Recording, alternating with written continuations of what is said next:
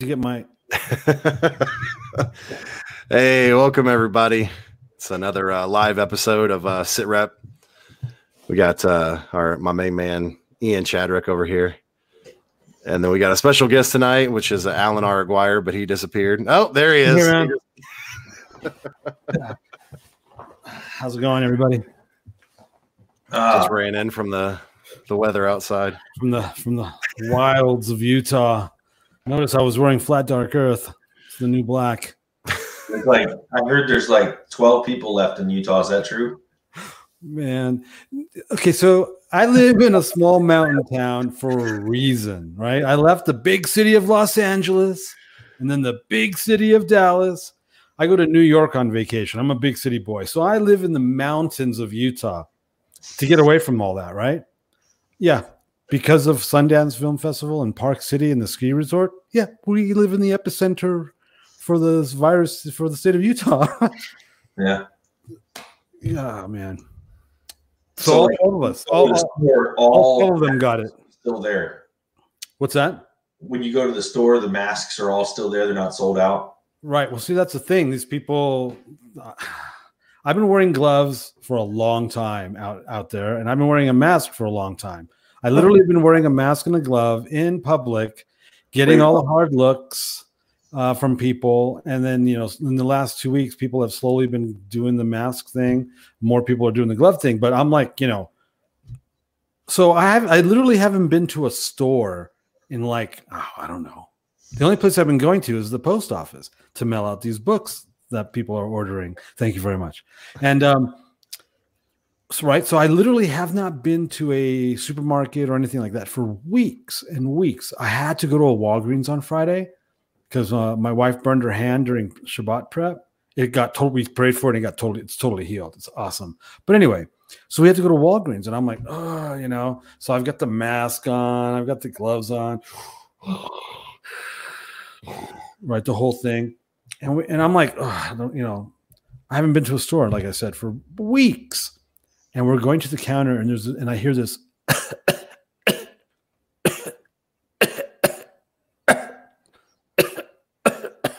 This consistent dry cough, and I look, and there's a woman, no gloves, no mask, touching all the after Easter sale items and coughing on them. This dry cough, and I'm like, "That's a dry cough.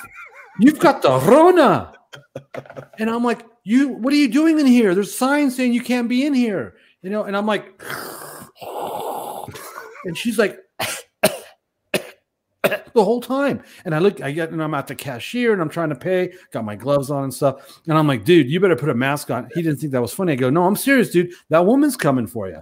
And she's got the Rona.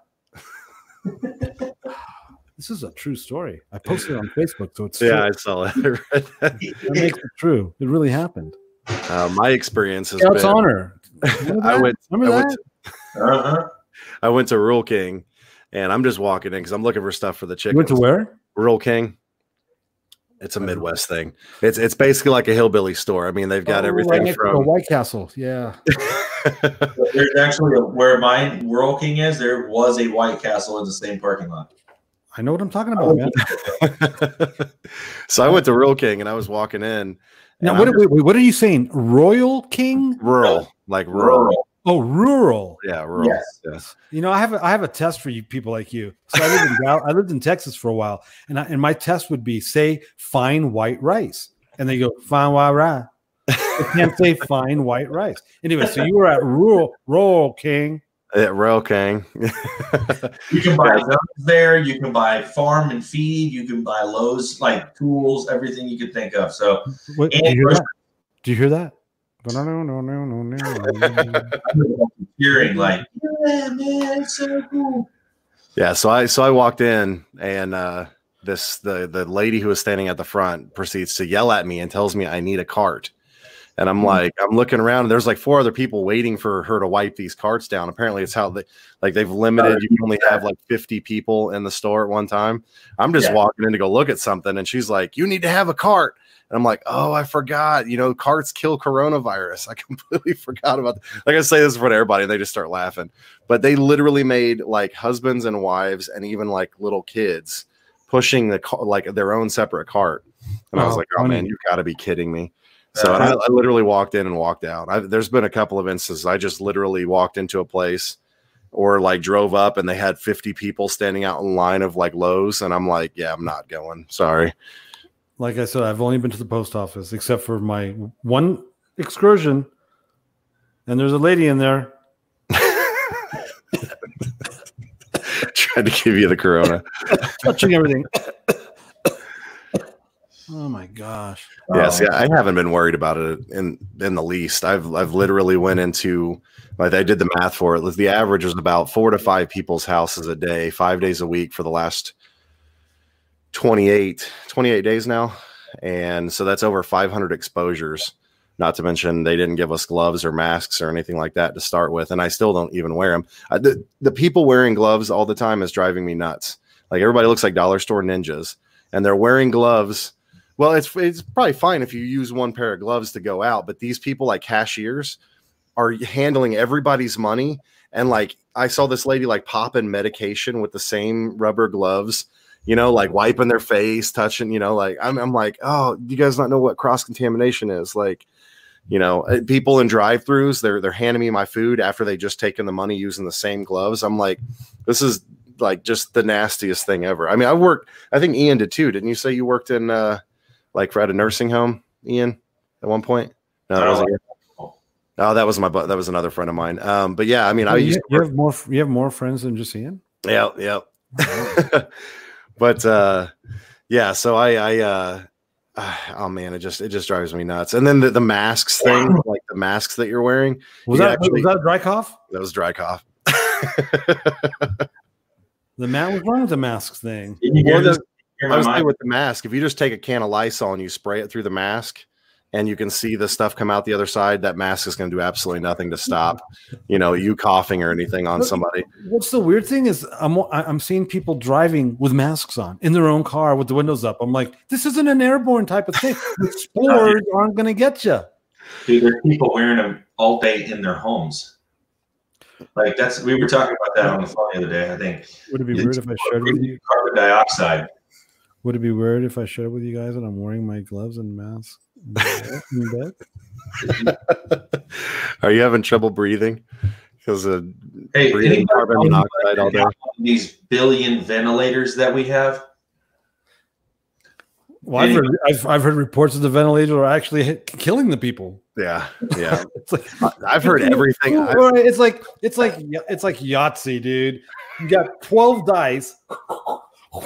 Who are you gonna go with? Oh man, insane!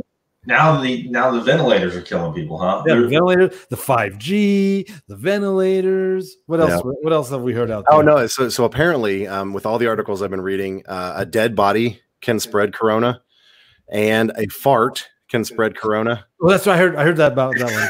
What about the cat? The cat in Sweden or something like that? I drove by a fire station today, and they have a little sign where they always like to write something, you know, catchy. And they put like, "If you can smell the fart, you're too close." I'm like, come on, man. This is getting ridiculous. Well, did you see my? I don't know if you guys actually follow me on Facebook, but I was out there with my mask on and my full-on steampunk goggles, and I'm like, and then I took the mask off. They say that in warmer temperatures, it kills the Rona, and while it's snowing, it's like, yeah. I'm screwed. The warm the little fart emojis. That's great. I'm not familiar with emoji slang. Those are fart emojis. Yeah, that would. I don't know what it actually represents, but yeah, everybody uses those as fart emojis.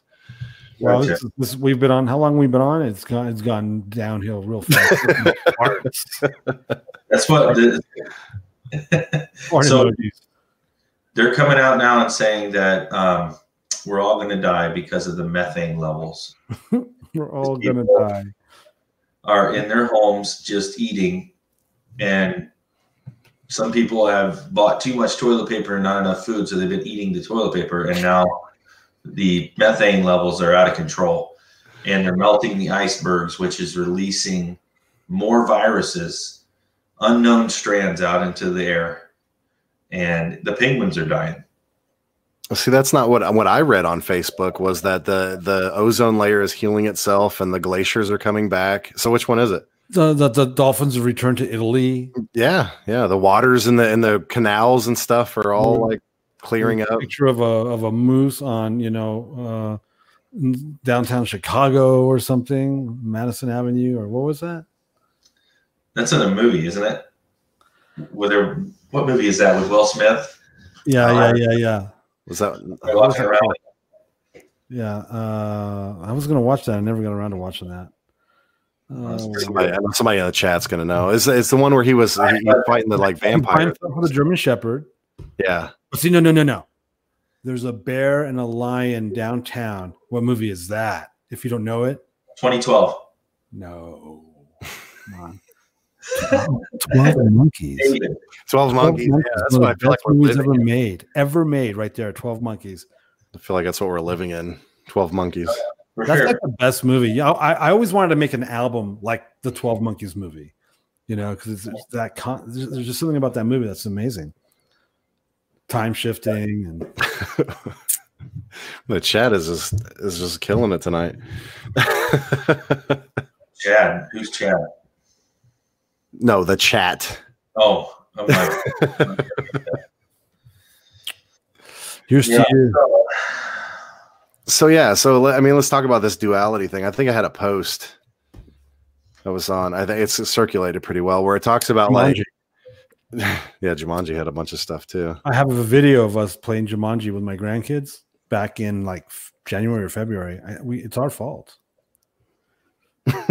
You released it. Release the Kraken. I gotta see if I can pull this up here real quick.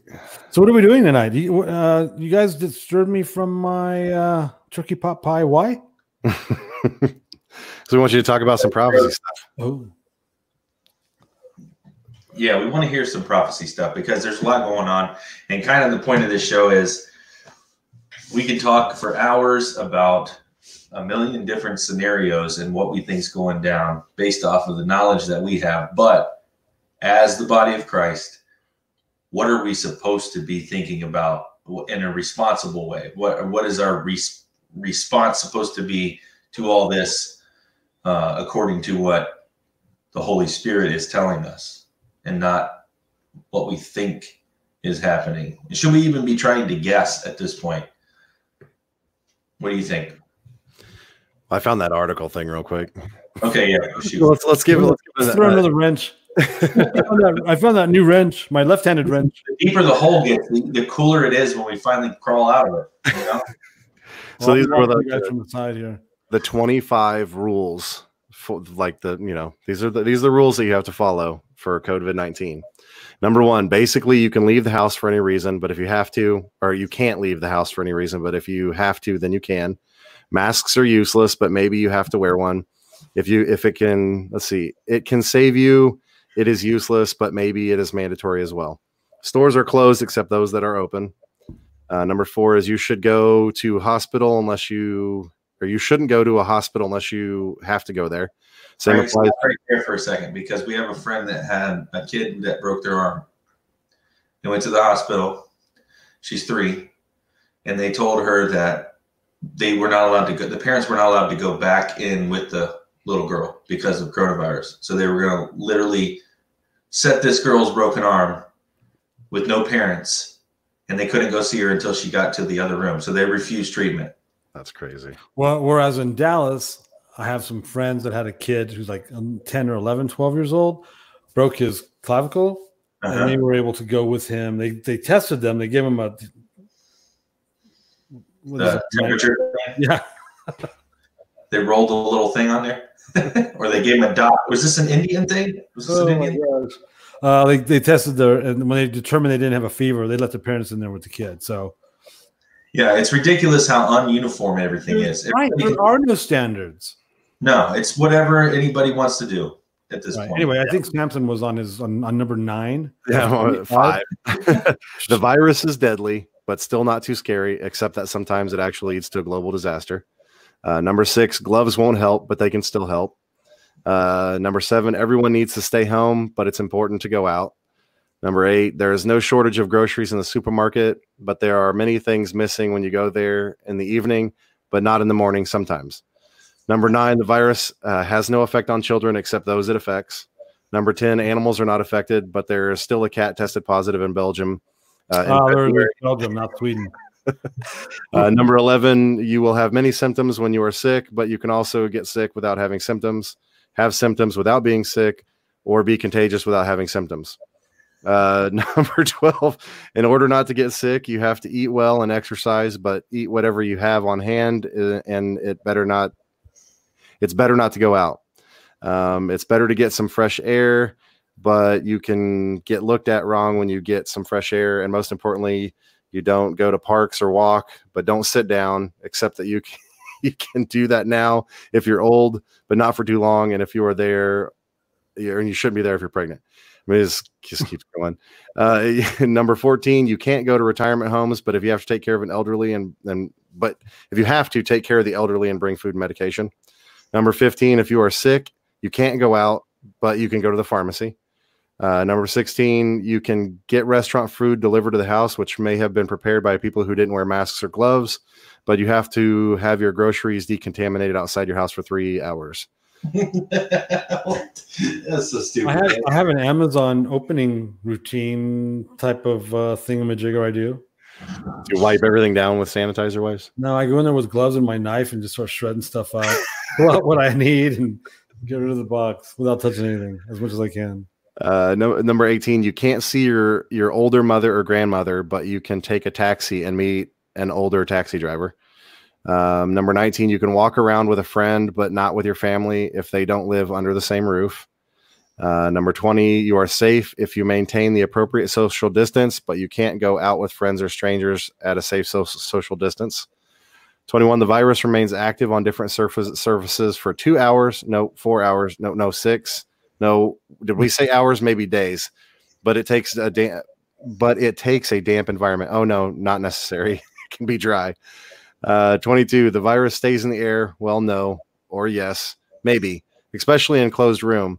In 1 hour, a sick person can infect 10.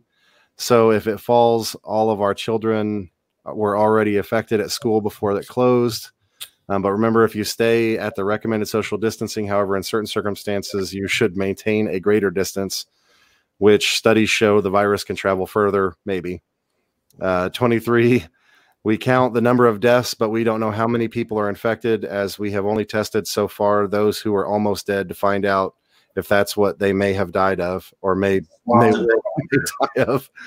Number 24, we have no treatment except that there may be one that apparently is not dangerous unless you take too much, which is the case with all medications. It's a Tide Pod.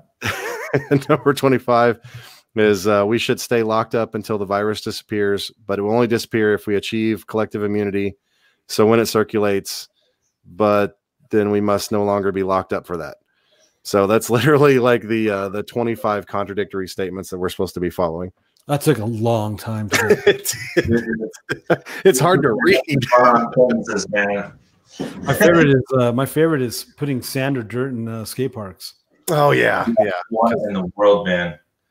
Oh no! Did you guys see they have an app that you can take a picture of a business, or if people are gathering together, like they're putting on like metal or wooden clamps on basketball goals and stuff like that, so people can't play basketball. I mean, but you can take a picture and you can send it to the Homeland Security or somebody like that, whoever's in charge of all that now, from an app on your phone, and they'll come out and investigate of a business that's open or people who are standing too close or playing in a park together. It's very Gestapo-esque, I guess I could say. Amazing. That pissed me off. I woke up this morning. Sorry, go ahead. I'm just saying, I'm pretty pissed off about the whole thing. Honestly, this is annoying to me, super annoying. And I'm glad I don't live in Michigan, because I would have rioted by now. You're not allowed to go fishing. You're not allowed to buy seeds. There's so much crap that you're not allowed to do up in Michigan. Yeah, it's out of control. I don't really get it right now. I don't understand. Yeah, and so everyone who's anti-Trump, that tyrannical president of ours, actually is standing up for those people that are living in those states that are being treated unjustly by their Democratic governors. Did we just get political? Yeah. Yep. Oh, Probably gonna delete this show anyways. they're gonna what? They're gonna delete the show? Yeah, somebody will report it, man. Is that what's the thing is like any disinformation on the coronavirus? Zuckerberg said that if you would put anything about viruses, people are saying they can't hear me. You should be able to hear me, man. That's all I'm saying. And maybe I'll change this. Moving more towards your left. Yeah, almost. No, too much. There's right there. Now we can't see you. He prefers it that way, anyways. We just need to get you a smiley face, like the one I said was. Snapshot it now. It's almost like a bag. Yeah, I don't even remember what I was talking about, man. What were we talking about? You said it was irritating you because things were happening. We were talking about reporting, how you were reporting on your neighbors. No, that wasn't me. Oh. I'm actually the only one out and hanging out with people. I'm inviting people over. I broke quarantine. I left my state to come see you. Yeah, that's good. Yeah, we had friends over this weekend. How long is the what's the can you go back in time and report on that app? Probably. Like, hey, I want to report a previous incident from last week. I'm sure you could. Yeah. Well, let's get on with this because it is something that we need to address is what's really going on as far as what's the Holy Spirit saying to us, because there was a lot of prophetic stuff happening before Passover and it was contingent on Passover. Now that Passover's done, I did tend to forget. I still forget sometimes that there's a second Passover. So is that something, in your opinion, Alan, do we have to wait for all these, there were prophecies that the virus would dissipate as fast as it came right after Passover. Now, are we waiting for second Passover for that? Technically, the word was on or around Passover. And then I started hearing about 40 days, a 50-day reset, bringing the Omer count into it. And I was hearing about that, but that's all I was doing was hearing about it. So I was still defending the word because, and here's how I was defending it. I was defending it like this. There are people that include the Omer count as part of the Passover season leading. It's like a bridge between Passover to Shavuot. That's like an actual thing. I actually mentioned it in my Facebook. So it's not like something we're just making up right now, nilly-willy at the, Right. It is a thing. And of course, and then Kim mentioned second Passover, which is still like 2 weeks away. Yeah, 3.5 weeks away. Yeah. That's like the biblical thing. So, right. Well, this actually ties into what I came to prepare to talk about. Do you want to go there now or wait? Yeah, let's go. Let's go there. Okay. So check this out. Passover, right? So after Passover, we did Passover and everyone's in bed and it was around, I don't know, midnight or so. I was watching a video that Lance Wallnau did on Wednesday, the 8th, which is the 14th day of right? So 2 Wednesdays ago, 2 weeks ago today was Passover. So Lance did a video earlier that day. It was like 6 hours old and I was watching it. And he brought up the 40-day thing and he brought it up and I'm like, man, I keep hearing about this 40-day thing. And so as soon as I had finished watching that video, the Holy Spirit goes, hey, remember that word you gave live on your Tuesday morning show a few months back? And I'm like, no, I don't remember that. Hey, Kevin, you want to put the link to that? And I'm like, I did give a word. I totally forgot about that word. And I have no idea what the word is. I couldn't remember because it's not like I keep a little journal of words, And so I'm like, well, how am I going to? So he's like, well, yeah. So he's basically telling me, hey, remember that word? Go find that word. And I'm like, well, I don't remember that. Where am I going to find it? I don't know when it was. And I do a Tuesday. It's an hour and a half show on Tuesday. So that's like how many shows? And how am I going to scrub to that? Anyway, literally like on the second or third shot. I literally scrubbed up. I found one of the shows and scrubbed exactly to where I start speaking that word. That's pretty cool. I could have been there for days, and so I had the word. So I listened to this word a few times. Went to bed, woke up the next day, which is the first, the high Sabbath, and listened to it again a couple times. Sent it to a few friends and went, "Hey, here's a word from October 1st. Is this applicable?" And they all said, "Yeah." So I edited it to a 5-minute segment. There's actually more to the word if you want to go look. It's the October 1st show. Kevin just gave you a post to the link of just the word. It's not the whole video, right? It's just the 5-minute one, right, Kevin? So here's what that word says. It says, during the fall feast, we're not entering into a new level, because that would mean some people are graduating and some aren't. We're not entering into a new season, because then that means there's a beginning and an end. Instead, we're all unanimously and equally, regardless of where you are, whether you're a level 2 believer or a level 8 believer, you know what I'm saying? And I'm not talking, what's that weird? Scientology. Oh, it's that other thing people are doing now. I'm not talking about that. I'm just talking about wherever you are on the scale of maturity in the Lord, regardless of where we are in our maturity in the Lord, regardless if you're saved or not, everybody on the entire planet, the world we live in, I had to. I'm sorry. Regardless of where you are or who you are, whether you're saved or not. This is sign language for flat Earth. Right. The entire planet is going to the next stage. Right. Now, a musical term is staging. Staging means you're setting all your gear up off stage while a band's playing, so that when that band's done, you can get your gear on stage as fast as possible, all set up the way it's supposed to already be set up, right? So we're entering the next stage. That's what the word essentially says. That was October 1st, and it had to, and here was the rest of the word. God is he's hitting the table as hard as he can and saying, "Enough." But then as a loving father, he's basically saying, "Come on. It's time to grow up. It's time to take care of your business. It's time to mature in him. You need to start walking in maturity in him." And that's what that whole next stage thing was all about. So that was in October. The Holy Spirit reminded me of that 2 weeks ago on Passover. I was just as surprised as you are. And then 2 days ago or 1 day ago, something like that, the Holy Spirit woke me up at 1 a.m. I came downstairs to go, "All right, Lord, what do you have to say to me?"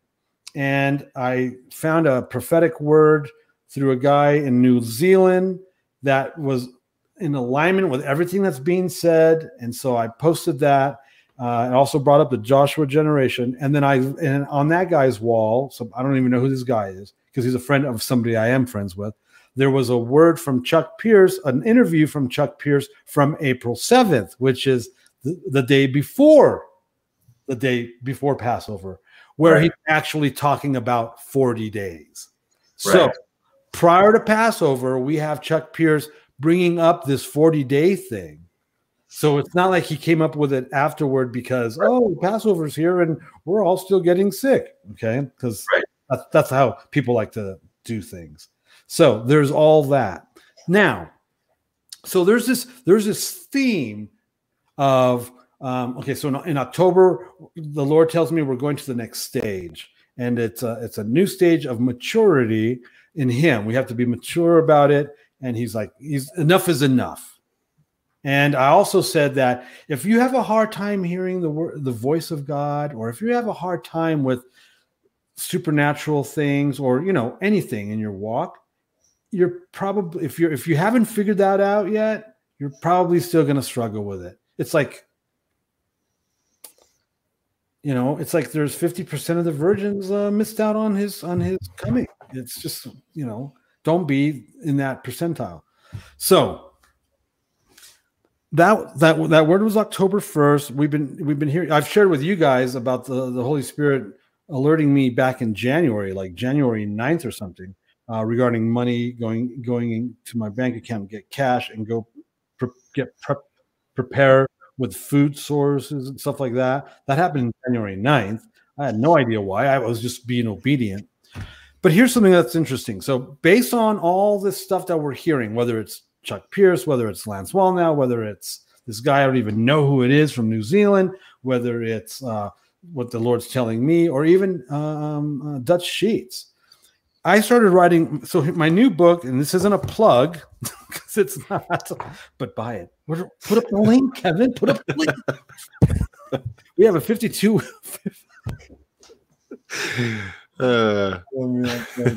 It wouldn't be a show with Alan. You can plug it. In October, the Lord told us to write this. It's a 52-week devotional journal calendar. And this is the devotional journal calendar, and then just the unedited devotionals here. And we got these together. It's called the Excursion Pack. But he told me to write this in October, and it's a 52-week devotional journal calendar. The premise is 1 Corinthians 10, 1 through 12, which is Paul telling his predominantly Gentile church not to be ignorant to our forefathers. He tells the Gentiles that Israel are their forefathers. Why? Romans, you're grafted in. And he tells them not to be ignorant to the fact that even though they were all saved and drank from the water and ate the bread and Jesus and all that, God he wasn't pleased with the majority of them, and they all died off in the desert because they were disobedient and they weren't listening to God. So in the introduction to this book, here's the introduction. Mm-hmm. I say this. The premise is Paul's warning regarding Israel in the desert, and that these things were written down as an example and as a warning to us, to Gentile end time church. Israel's mistakes cost them their lives, physically and spiritually. In fact, Paul says in verse 5 of 1 Corinthians 10 that with most of them, God was not pleased, and they never made it to their prophetic destiny, their prophetic inheritance, the promised land. So what happened in the desert? What is Paul talking about? How do we heed these instructions? What are those instructions? And how do we avoid making the same mistakes? How do we enter our promised land, our prophetic destiny and inheritance? That's the amazing journey on which we're about to embark. This is called the amazing journey from Exodus, Egypt, to ingathering, the promised land, your prophetic inheritance. Why do I bring that up? Well, because Ian says, hey, Alan, you want to get in trouble and be on our prophetic highlight reel show tomorrow night? Because, how else can we get more in trouble with these people than to talk about prophecy? And I say, yeah, can we trigger some people? I'm there. Round world. I'm just come on. I'm just messing with you guys. Anyway, he goes, hey, so I go, yeah, I'd love to. And he goes, hey, have you seen Dutch Sheets' latest podcast with his older brother? And I'm like, no. And he goes, then you need to go check that out. So I did. Now, remember what I just talked about. October 1st, the Lord tells me we're all going to the next stage. It's a next stage of maturity, whether you're ready or not. This thing is happening, and if you're not ready for it, you're probably not going to be ready for it. And he's saying, enough. It's time for you to be mature, right, and to grow up and take care of your business. The link to that word in what's his name, Kevin put up. Then he tells us to write this book the way we wrote it. It's about your prophetic inheritance. How do you get to your promised land, to your point of ingathering? How do you get to the place where God can take you right into your prophetic destiny? Think of the virgins. Some had lost their oil, forgot their oil. The other ones went and the other ones didn't. How do we get there without either being taken out by God or taking ourselves out by what? Fear, doubt, and unbelief. In Numbers 13, Israel encountered a real situational problem. The Nephilim are in the land that they've been delivered from Egypt to go possess and inherit. Their promised land is infested with Nephilim. At least 5 tribes that we know of. 5 Nephilim tribes. and they're like huge guy, a huge guy. What's that movie? Oh. I gave up for the Lord.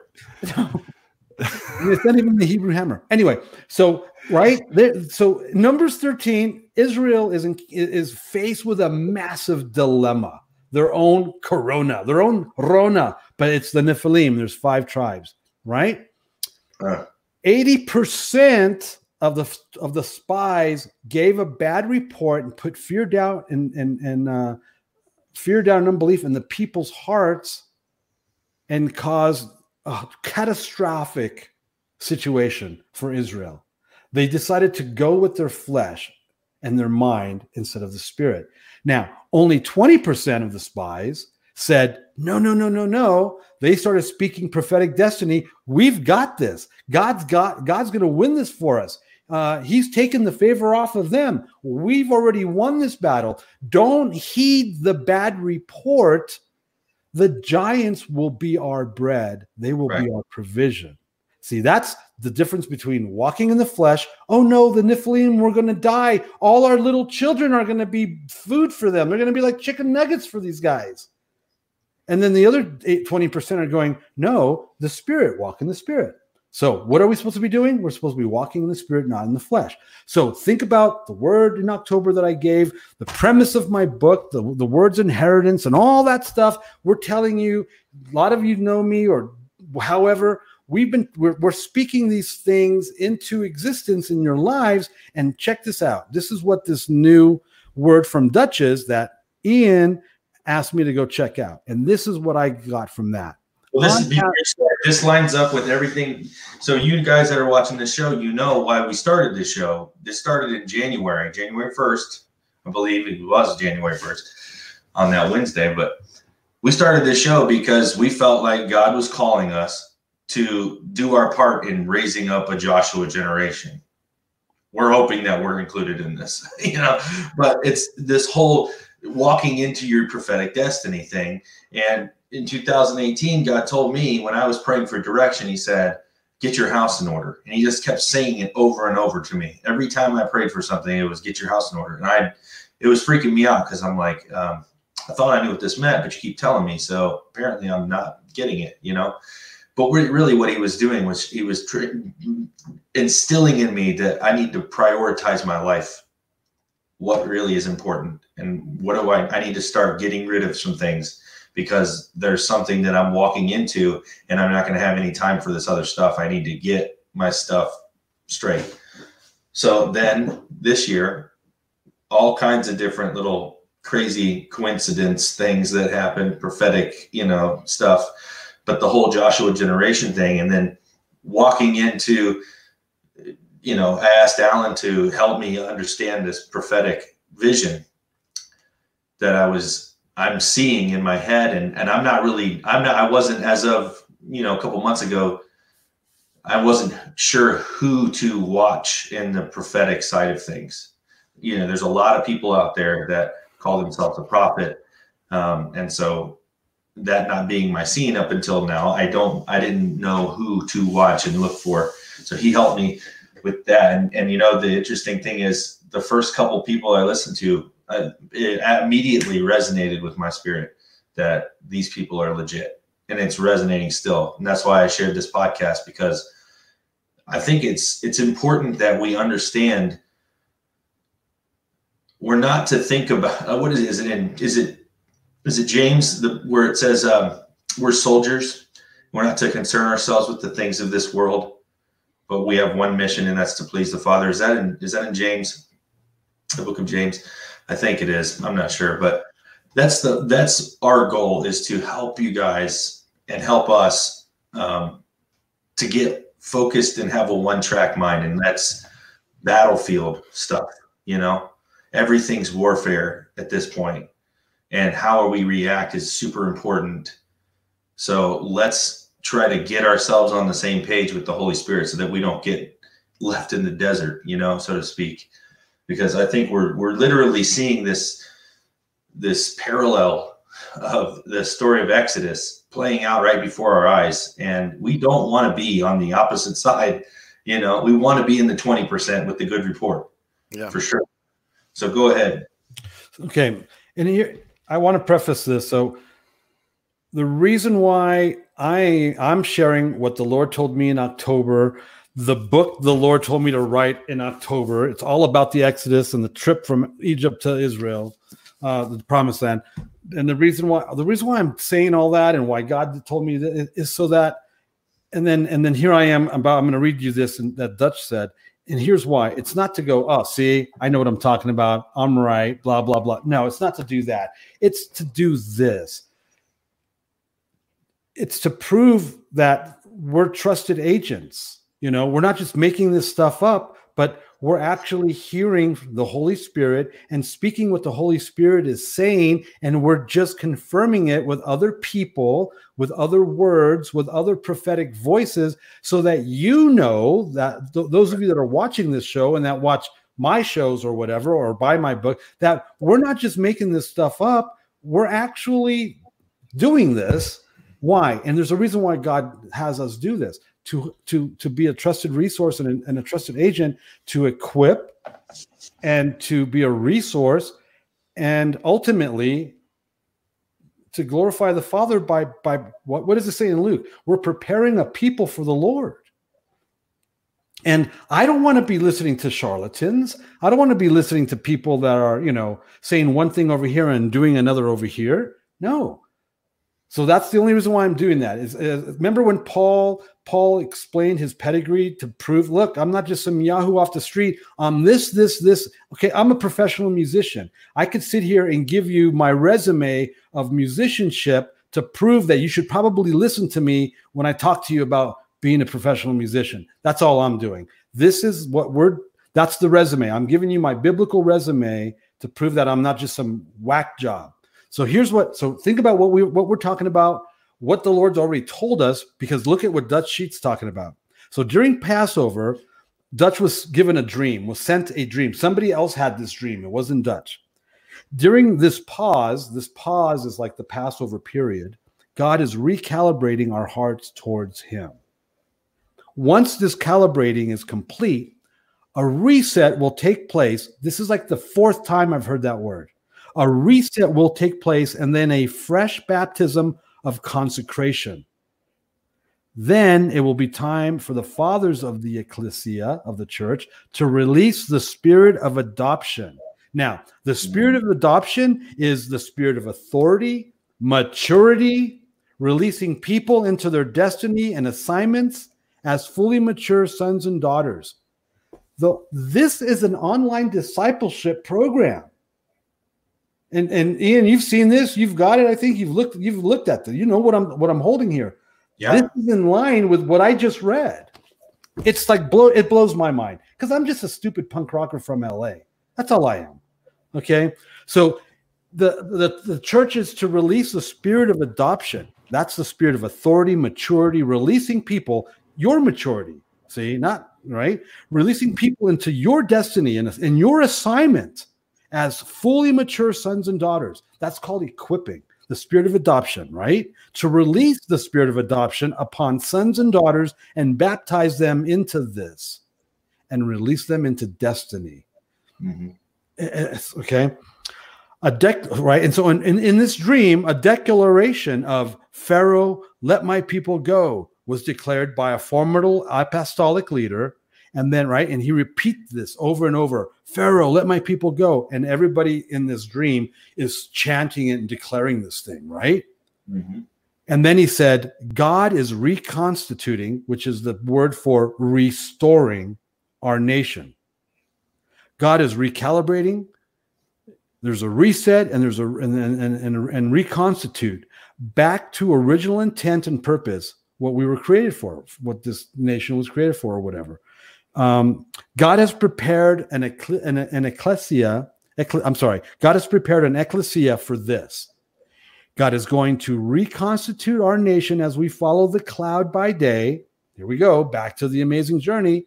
The cloud by day are the apostles, and the fire by night are the prophets. Then he saw a Time magazine cover in his dream that said, millions baptized into their inheritance. The spirit of adoption is upon America. That's why I read the intro to this about inheritance, spiritual inheritance, because it's what the Holy Spirit is talking about. And how weird is it that the Holy Spirit is talking about that, and he already prepared us to write a resource to help you throughout that entire process. It freaks me out, right? Because I'm just, the reason why God can now recalibrate our nation back to original purpose and intent is because he has fathers, mothers, apostles, and prophets that hear his voice, that know how to receive strategy from God, that know how to raise up sons and daughters into their fullness and destinies, serving a generation, pulling them up into who God created them to be so that they can reform. These apostolic and prophetic leaders are now in place. Then Dutch's older brother, that's that dream that Dutch was sent on Passover. Dutch's brother starts going, wait a second, did you say April 8th? Because apparently these guys are not necessarily doing the feast. That's fine. Don't even start with me. And if you have any questions about that, then you'll have to buy this book. So I'm in full agreement with that. I really don't care. I would love it if everybody could get on the calendar. Right. I think that's what God's doing when he's recalibrating things. He's getting everyone back on the calendar. And, we're going to have to deal with some things. We're getting calibrated according to what his original intent was, not what we've made it, and that is going to cause division. I mean, we look at this people that we talked about last week, several people denying Paul all of a sudden. I mean, that's been going on for quite a while. Oh, yeah. Well, I mean, all of a sudden, like right now, it's all starting to come to a head. There's people just coming out with crazy stuff. It's this, everything is shifting. So I think, we're not to disown anybody. Right. Or, you know what I'm saying? Like that's not the point right now. Right. So unified with the commonality that we have instead of finding places to divide, because it's super easy to divide right now. Oh, absolutely. So his older brother goes, wait, did you say April 8th? Because April 8th was the 14th day of the month of Abib. Right. That was preparation day. That day, that was Passover day. And then that night, Wednesday night, was the beginning of the high Sabbath and, all that, Passover and Shabbat. And later on that night, I was reminded of the word that I got back on October 1st. Okay. Right. Apparently, Chuck's older brother wakes up the next morning, which would be the 15th day, the high Sabbath of the first day of the Feast of Unleavened Bread, blind in one eye. And he's like, oh, but he thinks it's something spiritual. And so he asks God about it. And God, Dutch prefaces this interview by saying that his brother has written like probably the best book in Dutch's opinion on angels. So I'll be getting that book because God, I think, has told me to understand how to understand angels and their ministries and how, anyway, so I'm going to be buying that book. But so he asked the Lord, what's going on with my eye? I think it's spiritual. And apparently there's a whole bunch of angels, a whole, a battalion of angels known as the Breakers that has seen multiple times throughout his life. This guy's like way older than us. He's like 20, 30 years old. I want to say something too. This is super cool for me. The church that I go to right now is the first church plant from Tim Sheets 30 years ago. Oh, nice. Isn't that interesting? I like that. Yeah, it's pretty interesting. That's a small. He's still in Ohio, man, and we're gonna bring him up to my house when we have that big shindig. Okay. That'd be awesome. Did you hear what I said, something? What's that? I'm gonna take that. I gotta. That's a small flat Earth. Oh yeah. All right. Anyway, well, so he's talking about these breaker angels that are they're like a huge, massive amount of a battalion of them, and they carry these massive sledgehammers. And what they do is they with enormous power and strength and force, they'll hit the ground and declare things. And he goes, every time I've seen these angels, and he says he's seen them a lot, they always say the same three things. Their declarations: break up, break out, break through. Yep. But on the first day of the Feast of Unleavened Bread, 2 weeks ago tomorrow, when he woke up blind in one eye thinking it was spiritual, the Lord showed him these angels again, but they said two more things that they never said before. They said, as they're pounding the ground with declarations, break up, break out, break through, pass over, possess.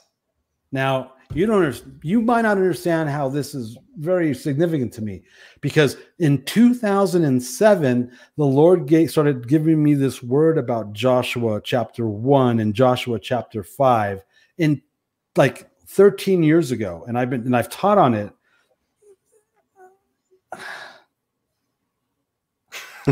Possession of the land. You can't possess the land without being in anyway.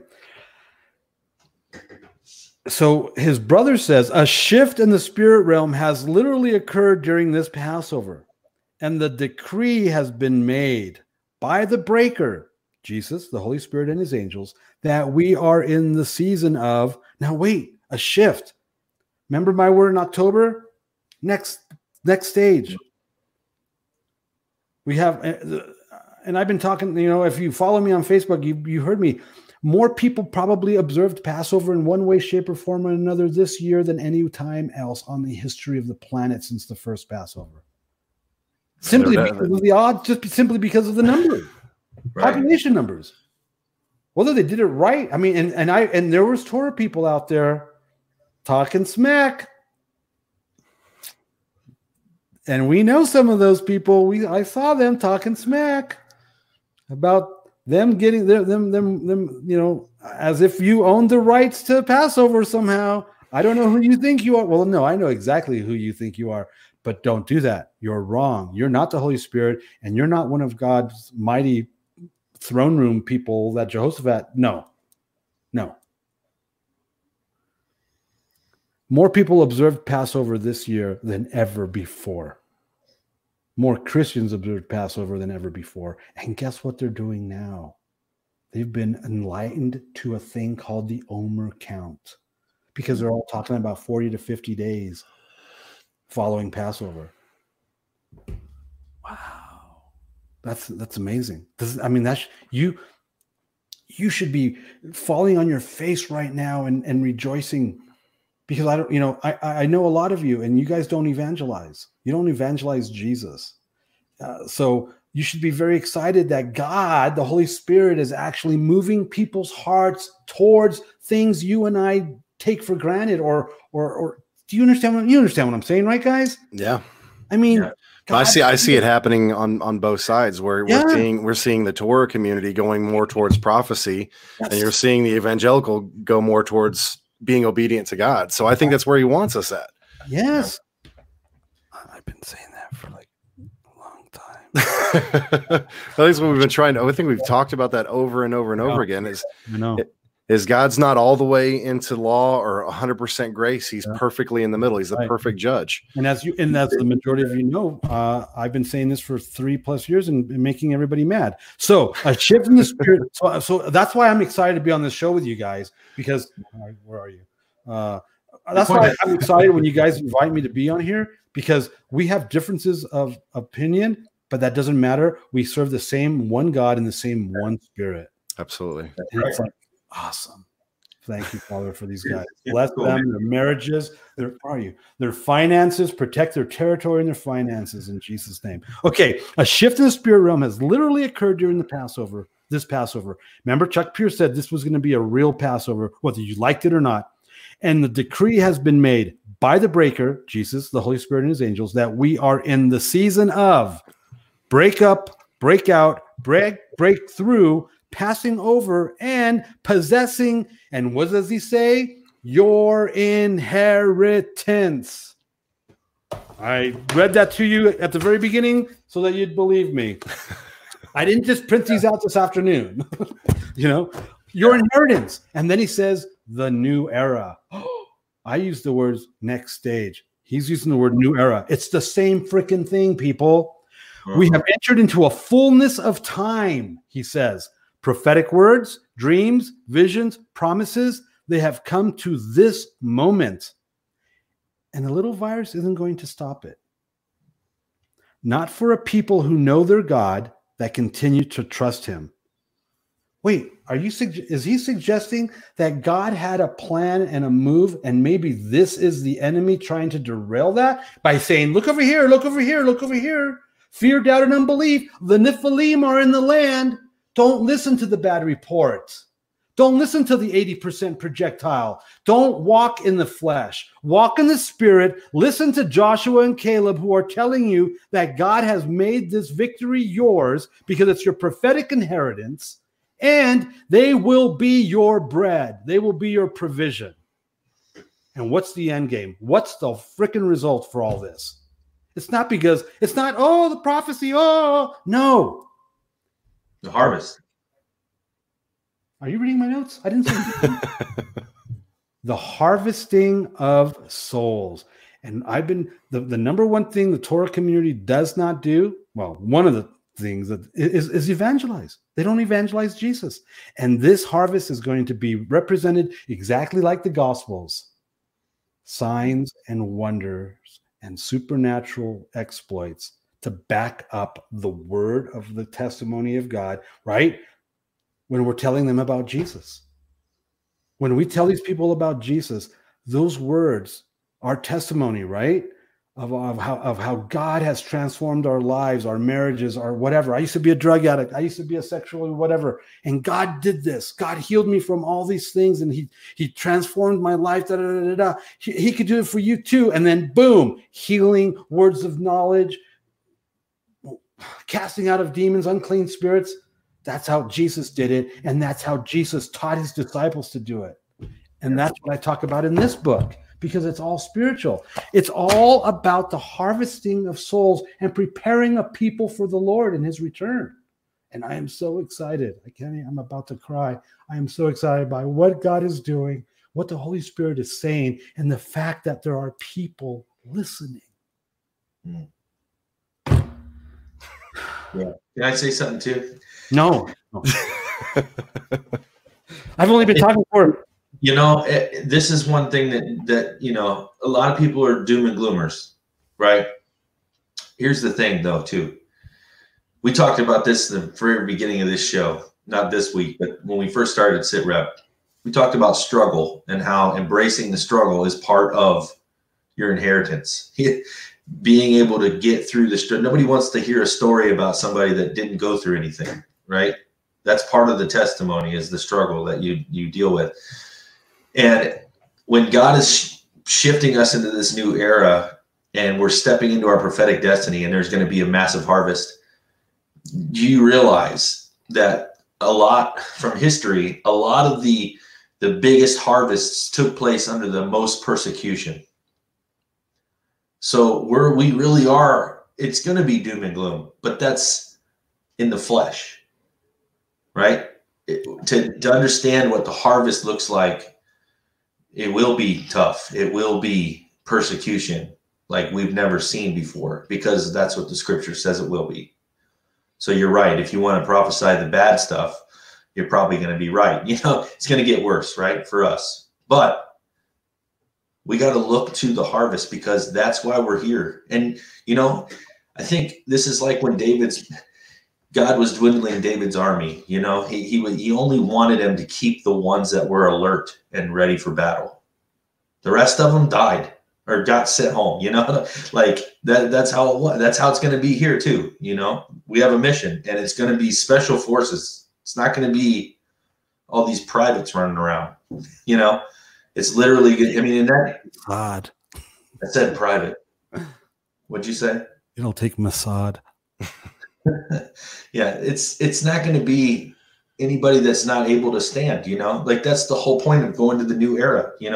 This is a whole other level of warfare, and we need to prepare. We should be thinking, like, instead of thinking, I'm trying to renew my mind and transform the way that I think about things, because it's super easy for me to say, I hate being quarantined. This is bullcrap, which it is. It's totally BS that we're stuck in.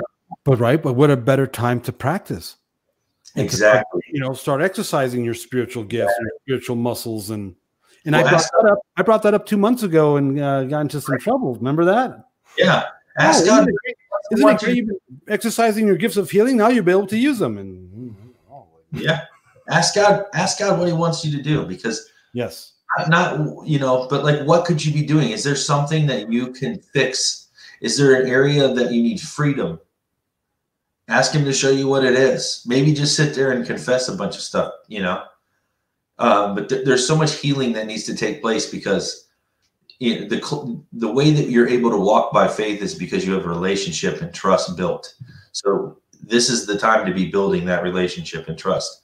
It takes, what do we say, last couple of weeks, we've been talking about this 21 days, right? It takes 21 days to either break a habit or start a new habit. We've been on quarantine for a month. So let's just say you wasted the first couple weeks and you want to start. What do you mean a month? I haven't gone out in like 9 weeks. Well, that's you, man. You're old too. So you probably wear diapers and everything. So I go out every day. I'm an essential worker, and I know Aaron is too. So we're out in this crap every day. But my wife's not, so she's at home. But, the thing is, it's probably not going to go back to normal like we know it, right? It's going to be super weird. They're going to try to make us do a bunch of stupid crap to go back to even regular life. You go back, when you go to a restaurant, you're probably going to have a bunch of rules now. We were talking about it earlier, making fun of it, but we're probably going to be wearing masks for a long time, which is so stupid. But, there are some things that we should be focusing on other than that, because it's super easy to get pissed and frustrated and take it out on everybody else. But I think of it like I've been trying to talk to people at work. Instead of bringing up that crap, I bring up other things like, the Bible. You know what I mean? Like, hey, what do you think's going on? Well, honestly, and then you drop a whole bunch of prophetic stuff from Revelation, and you know what I mean? It's like, yeah, that's going on. That's going on right now. You're about to see the crap hit the fan, so to speak, but it's going to drive this church underground, and it's going to thrive though. Just like China, man, when the persecution hit China, the numbers went way up. Persecution's way up too, but now these people, and just like what we were talking to Krieger a couple weeks ago, and he's talking about Nigeria, these revivals with millions of people showing up to these little stages, man. Yeah. Like millions of people. Yeah. And they only have a 72-hour life expectancy once they commit to Christ. Wow. I mean, you know what I mean? This stuff makes wearing a mask stupid. You know what I mean? Like, we shouldn't even be complaining at this point.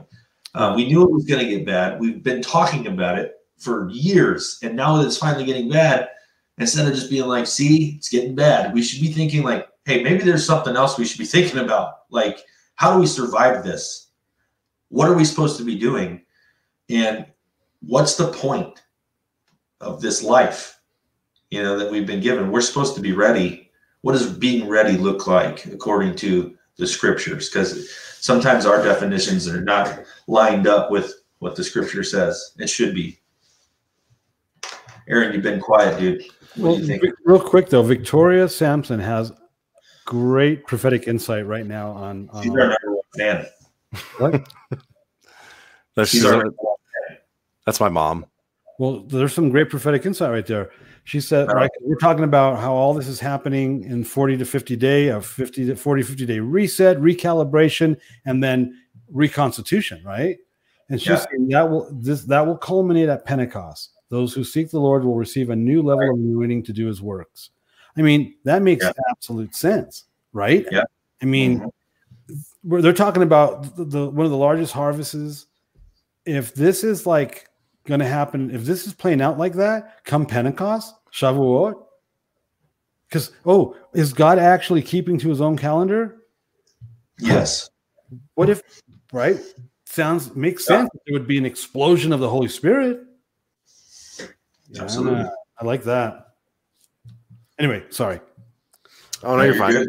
So I've been looking in Matthew, where Jesus talks about, when his return. I'm sure if you read that the first part of Matthew 24, where he's talking about, there are going to be earthquakes and famines and nation will rise against nation, ethnos against ethnos. And then Yeshua goes on to talk about the fig tree and all these things.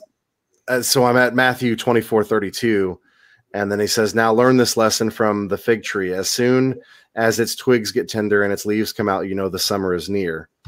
So we're talking about seasons again. And then it says, "Even so, when you see all these things, you will know that it is near, right at the door."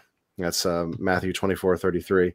It says, "Truly I tell you, this generation will certainly not pass away until all these things have happened." So, of course, he was talking about this end generation that's going to see all of these things, and he's saying, basically, rejoice. Like, just like when you see the fruit of the fig tree just starting to ripen up, at the end of that season, right? It has to go through the summer season. At the end of that season, it's going to get plucked because it's got to grow. Just like Alan is talking about, like we're elevating to this new level. Just like a fruit starts bearing, starts bearing the fruit. Well, that fruit now has to grow. So we're all being brought to this different level. And now this season that we're going to go through, this summer season per se, is going to be a growing season. And at the end of that is the harvest. That's when you go and you pick that fruit because it's full. It's come to its completion. And this is just an idea, like a layout of how God is going to do this end time scenario. But we can look at all the things that are negative, like, and there are people, there are truthers that is what they concentrate on. Just like I like to see in a marriage where a husband has weakness, a wife is stronger, and where the wife has weakness, the husband is stronger. I see that with the body of Christ. We have a lot of people who are in one community or another where their weakness is, another part of that community is filling in. And we really got to stop. I think we've said this a million times, is stop battling with each other and accepting that God has got different callings for different people and look at them as brothers. As long as we have core agreement on who the Messiah is, that salvation is through him and through him alone, then that's all that the rest of the stuff, let the Holy Spirit sort it out, Right. So we need to concentrate on growing like ourselves in this time, because the harvest is coming soon and we need to be rejoicing, not being all, fearful and worried and all this and that.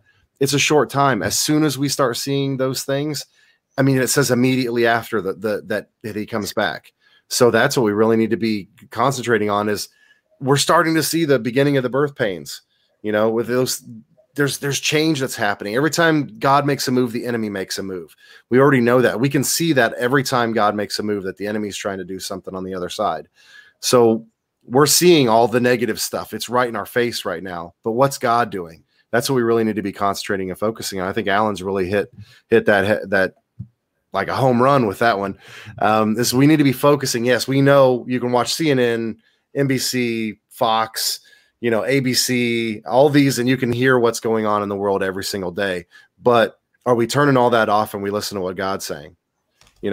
Because that's what's going to save us. It's not going to be, the mask, the gloves, all of these things. You can prepare all you want to, and then you walk out to go get your mail and a truck hits you. What does any of that preparation mean? It doesn't mean anything. There's a whole parable in the Bible about the guy who prepared and built up all these storehouses and then died.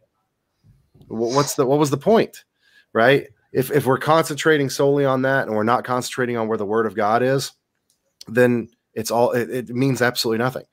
So that's where our focus needs to be. Yes, you can take precautions. You can take care of yourself and your family, and you can stock up on a couple rolls of toilet paper. But what is God telling you? And are we listening to that? Are we obsessed and focused solely on what the world is doing?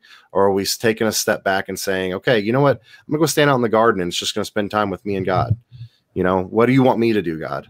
Where do you want me at? What do I need to work on? That's the questions that we need to be talking about. Well, I was wondering, or I was thinking, remember there was an earlier prophecy by Chuck Pierce and another person, I can't think of who it is right now, but they were saying that this is the year of speaking. 2020 is the year of speaking. Yeah. Right. And here we are speaking things. And we just went through this freedom course again, and Aaron was in it. And we talked a lot about speaking things, right? The power of your words and declaring things. And one of the things from this podcast that I shared with Alan and Aaron was Tim Sheets said he's become a man that yells at the TV. Right. And I was thinking I'd do that too, because I mean, it's normal to do that, like with sports and things, right? You yell back at your team, and you know what I mean. But now we're doing it because there is no sports. We're having to do this at the update, the COVID updates, you know. But one of the things that he said was like when they're saying some things like it's never going to be normal again, and he's saying I rebuke that, you know, like yes it is, like, you know, I don't agree with that. I'm not going to allow that, and I think it sounds silly, but he's absolutely right with that whole thing. You know, I'm not going to accept that crap. I don't believe that, right? I believe the word of the Lord. What is the Lord saying about this? And that's what renewing the mind is all about. It's changing your perspective to see what the Spirit is saying and not what the flesh is saying. No, absolutely. I think that's kind of what we've tried to hammer a lot over is speaking words, and also the words that are being told to us is rebuking those curses. And I think Yahweh is amazing in that he gave us the ability, just like he created all of existence through his mouth. He gave us the power of blessings and curses and the ability to recognize and stop those. So when you're listening to the news and it's telling you things aren't going to be going back to normal anytime soon, or, you know, everybody's going to get sick, you rebuke that and say, no, that's not happening. You know, that's what was it? Psalms 91 was declaring that none of the diseases or famines, you know, that 10,000 will fall to my left and thousands to my right. Like that's a declaration saying that this is a promise that God has already told me, and you have to own that. The plagues of Egypt will not come to your door. Yeah. But that's what standing on the promises is, man. You know, the book is the word of the Lord is a promise, right? So when you use the power of the sword, which is the word, that's your weapon, right? So let's use it. Who goes to war without their weapon, you know? But apparently a bunch of people, you know. I did for a long time. Yeah, I mean, I did too. I never really thought about it, you know, but like, that's the thing, you know, we're always worried about our armor, but you know, and we're going to have a fantastic show talking about armor next week. Because we got Jamie Walden coming on next week, talking about spiritual warfare and armoring up. But one of the things that he says that we'll go deep on is, you know, armor is meant to protect you while you're on the offense.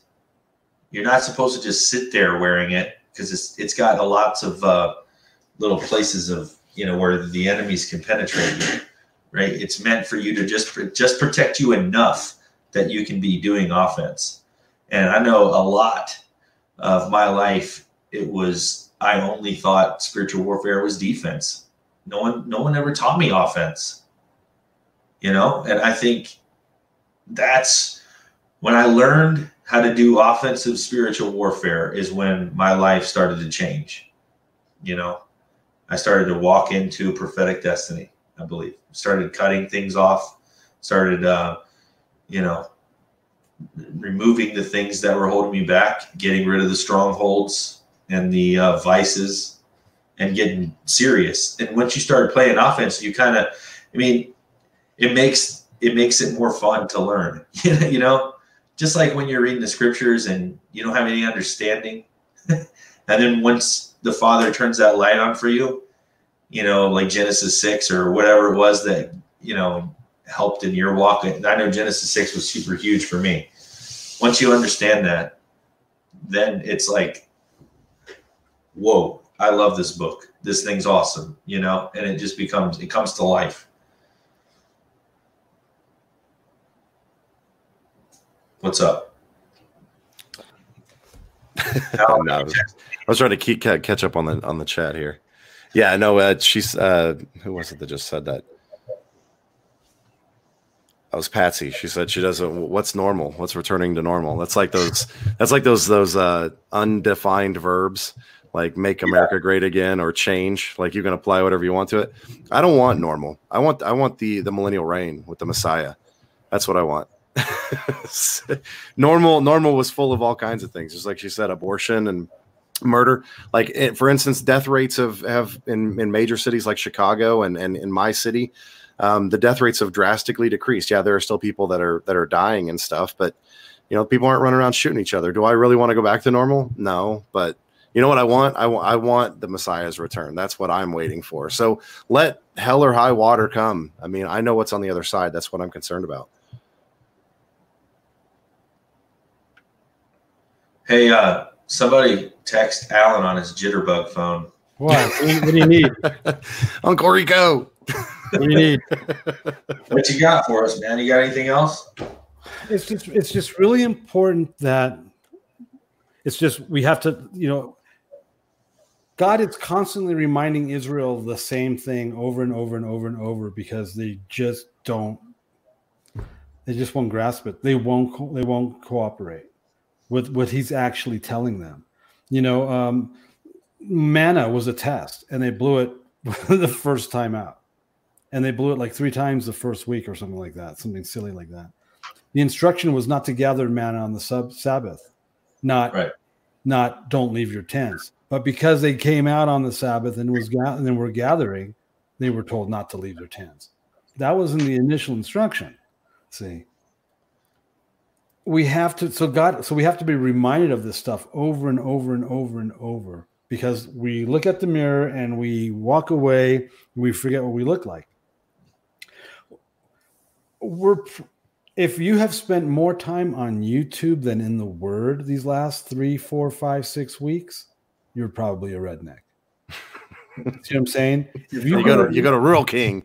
If you've spent more time on YouTube following the vain pursuit of conspiracy theory rabbit trail videos, I'm going to say right now, you are in disobedience to what God would have you be doing. You are not in the spirit. You're in the flesh.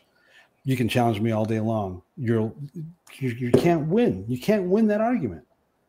You're going to sit here and tell me that endless hours of conspiracy theories is better for your salvation and for your spiritual maturity than the Word of God? Yeah, this is alone that you need to be in the Word of God. Well, this is kind of one of the things that I wanted to touch on. The Messiah came under Roman persecution. We think it's bad now, like because we can only go 50 into Walmart right now. Roman persecution was 100 times worse than what we could possibly deal with. And the Messiah came under that, like, whole oppression, that whole thing that was going on. They were taxed massively. Dude, they went and he killed all the babies. Yeah. The day he was born, trying to get him. I mean, it's there are so many. Yes, if you really want to, you can go look for all the negative, all the bad things, everything that's going to happen. You can go search that all out. It's not going to change anything. Well, see, but here's the thing. Explain. Okay, so let's just pick Revelation 17:17. Pick one of these silly conspiracy theories. A lot of these people are into. Let's say NASA. Okay. Trump's a time traveler. What? Trump's a time traveler. No, I've never heard that one. But let's just pick NASA for a second. Well, what good is it doing you? Anything? How is it doing you any good that you're learning all this stuff about NASA and how it's not real and blah blah blah blah? You can't do anything about it. You have absolutely no tools, no intellect, no connections, no money. You have absolutely nothing. You can't change that in any way, shape, or form. You know what you would have to do to change it? Everything you've been told you shouldn't do, and that's get a government job. Be in the government. Actually get a job at NASA. See, all the things that you would have to do to actually to create change. You have to join the Freemasons. You can't do because you've been told that you can't do that. See? So it's a waste of time. Yeah, it serves absolutely no purpose whatsoever. You can't build a kingdom of heaven spending countless hours on conspiracy theory videos. So instead, read your Bible. Learn what your Bible says. Actually build a relationship with the Word of God so that you can get to the point where you can actually hear the voice of God, so that when they're telling you to do what they're telling you to do, you'll be able to finally come to the realization that, oh, that's not the Holy Spirit. It's something else. Because the Holy Spirit isn't telling you to spend 8 hours a day on YouTube watching conspiracy theories. I promise you that. I absolutely. One of the things that made it real for me was, imagine your family is under attack, like a severe spiritual attack. Are you going to tell that demon all about the Titanic conspiracy or 9/11? You know what I mean? What would you rather? I mean, I know personally, I know all that stuff, but I would rather be super quick with the word to counter the attacks on me and my family. That's what it's about. Who wants to suffer and go digging through the word to find the remedy when you could memorize that stuff and be ready for it? Yeah, that's ready. For so many years, I studied the plays of the enemy, right, and the strategy of the enemy, which is still good, right? It's good to know who you're up against. And probably a lot of you that know me, if you bring up a conspiracy, I know a lot about it, and that's just because I spent a lot of time doing that, But now I've shifted, and I'm the Genesis 6 guy from the 80s. I don't think how many of you were even born in the 80s. You know what I'm saying? I'm not a stranger to conspiracy. I was writing about Genesis 6 in the 80s in my song lyrics. I believe in watcher technology. I believe in aliens and UFO. Okay, so you know what I'm saying? So I'm not that guy. But see, some of you actually have a problem with my earrings, but somehow you're going to take on Nephilim? I got a problem with platform shoes. I'll tell you that right now. I want to know how far you can throw a football. Can you run in those things? Because I'm going to put money on you can't. Oh my gosh! Hey, those platforms make me taller and sexier. So here's what I'm saying. I'm not saying this stuff to piss you off or to shame you or nothing. No, I'm trying to encourage you because I know what a lot of you guys do because we've talked. Don't do that. Do the other thing, right? Yeah. Do what the Bible actually tells you, right? I've been telling Christians since the early 80s, don't do Christianity, do the Bible. Now I'm telling the Torah community the same exact thing I've been telling Christians for 30, 40 years. Don't do what you're doing, do the Bible. Read the Bible, right? The Bible says you should be speaking in tongues, healing the sick, and casting out demons. What's more conspiracy theory than that? Right. See, right? If you can actually heal someone or raise somebody from the dead or cast a demon out, that gives your testimony more weight than whether or not you believe the twin towers were 3 or 4 towers that came down with 2 planes, or you know what I'm saying? Come on. Yeah, I know. When you want to impress me, heal the sick, cast out demons, raise the dead. Let's prophesy. Prophesy has always been prophesy. Biblically. Prophecy is the way. Put my big juicy fruit on the table against yours any day. See, I'm trying to encourage you to do the Bible, to do the Word of God, to walk in the Spirit versus walking in the flesh, because that's what we're talking about. Why? Why? Because there's something crazy coming down the pike. And we have to be prepared. You can feel the anointing on, Alan? I'm sorry, what? You ever been around somebody where you can feel the anointing? Oh, yeah. And it's intimidating. You have to get to the point where you discern that before they even walk in the door. Yeah, well, I mean, I think it's something that is probably foreign to a lot of people in the chat. But that's what I want. I want that. I want to be that guy. The one that walks in and everyone's like, "Whoa!" And it's not for a selfish gain. It's just I want to be counted worthy enough to walk with the authority of my Father. Right? We're all called to walk with the seal of the King. Amen. We just don't know our identity. We think we know it, but we don't walk in it. Everyone says they know truth, but it's not the truth, or you would be walking with the authority. They mentioned something in the interview with Dutch and his brother. They used the term remnant. Everybody here thinks they're part of the remnant. That's just not true. Right. And everybody here is one of us. And so what does the Bible say? How is that determined? Well, it says that you're supposed to be bearing godly fruit. That's the sign, right? Because a thorn bush doesn't produce figs and a fig tree doesn't produce thorns. Mm-hmm. This is all in the red letters. So it's not even a guessing game. The Bible, the New Testament teaching of Jesus says, you will bear fruit if you're one of us. And some of the signs or the telltale signs, one of the signs of being a guitarist is you have calluses on your fingers.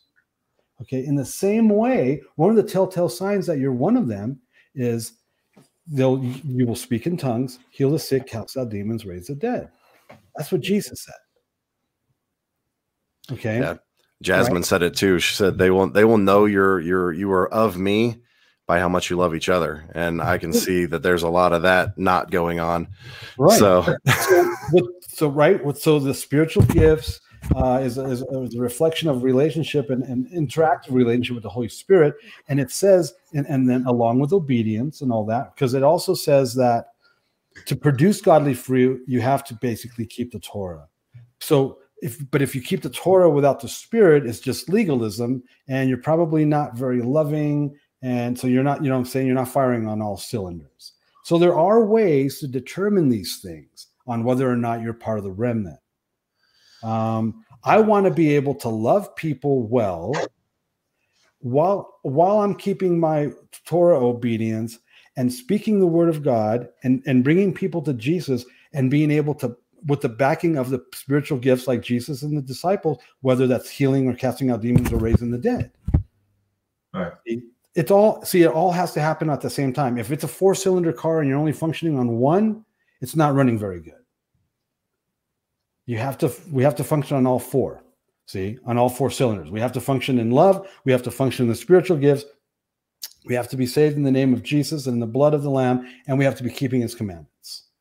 And we have to be telling people the same. So, right? That has nothing to do with conspiracy. Don't you realize there's been conspiracies since the garden? I mean, a snake was walking upright and talking to Eve and went and caused her to disobey against the living God that she walked with in the garden in the cool of the day. You know, there was conspiracies going on when Jesus was on earth. They were under Roman Empire. You don't think the Romans had conspiracies? There was conspiracies, but Jesus didn't bring them up. It wasn't a thing. Why? Because there's other things that are more important. Loving God and loving people is more important than whether you think the World Trade Center was an inside job or not. And I'm just throwing that out there. You know what I'm saying? Because, well, you need to read the Bible more than watching YouTube while you're in confinement. Why? Because if what we're talking about is true, something's going to break here in the next 30 days. And if you're not ready, your lamp's probably out of oil and you don't want to miss them. That's all I'm saying that for. I'm not saying that this is a gentle rebuke. I love you guys. Some of you I personally know.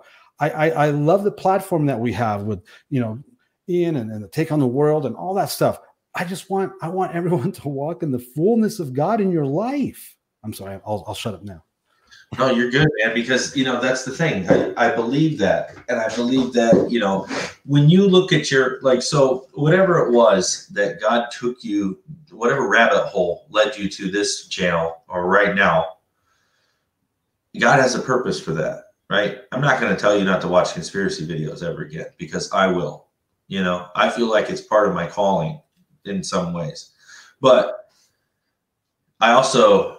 when you get deeper involved into spiritual warfare, I used to think that I just had to do like 50, 49, 51, 49, right? Like, hey, I'll watch conspiracies 49, but as long as I outbalance it, I'll be good. Well, then you realize as you start coming up against things and having to do warfare that you're not ready, and you actually need to spend like 98 and 2, because there are things that are more important, right? And I do believe that whatever it is that we're all called to be we're all different parts of the body. We have each one of us has a specific calling and specific mission and that stuff. And so whatever God is leading you through, that's for your particular calling. That will all come in handy, right? Like I do stuff with victims of occult abuse and things like that. I mean, it's good for me to understand the realm of which I am dealing, but that doesn't mean that that's all I learn about is the tricks of the enemy, because I need to learn the weapons of my craft as well. That's way more important, right?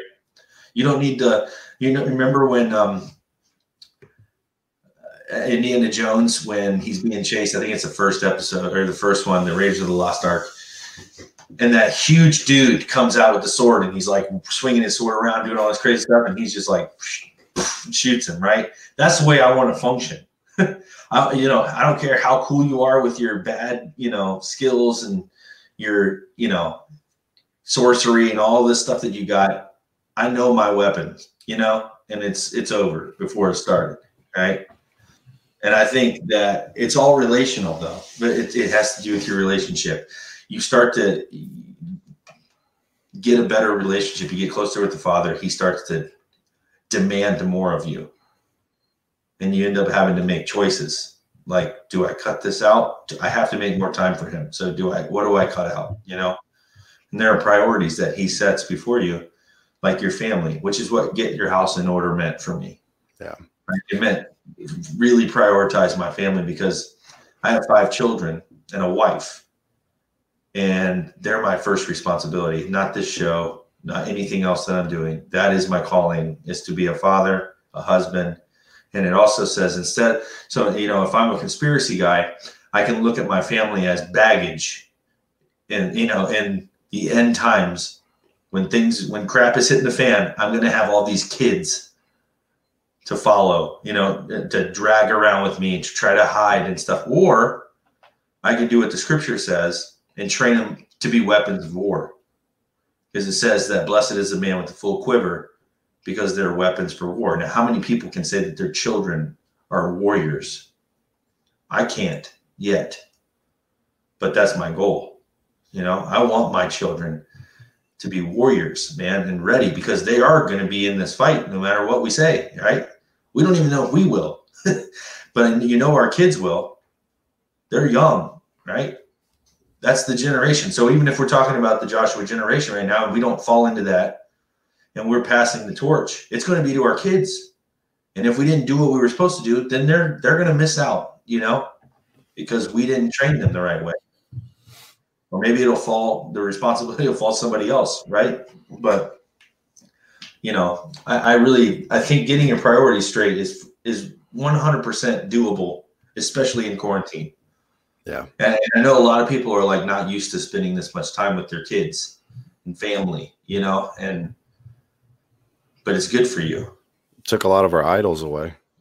It did. And it's now, you know, it's starting to make you think, like, instead of just turning the TV on and setting your kids on the couch and being like, man, do you hear that?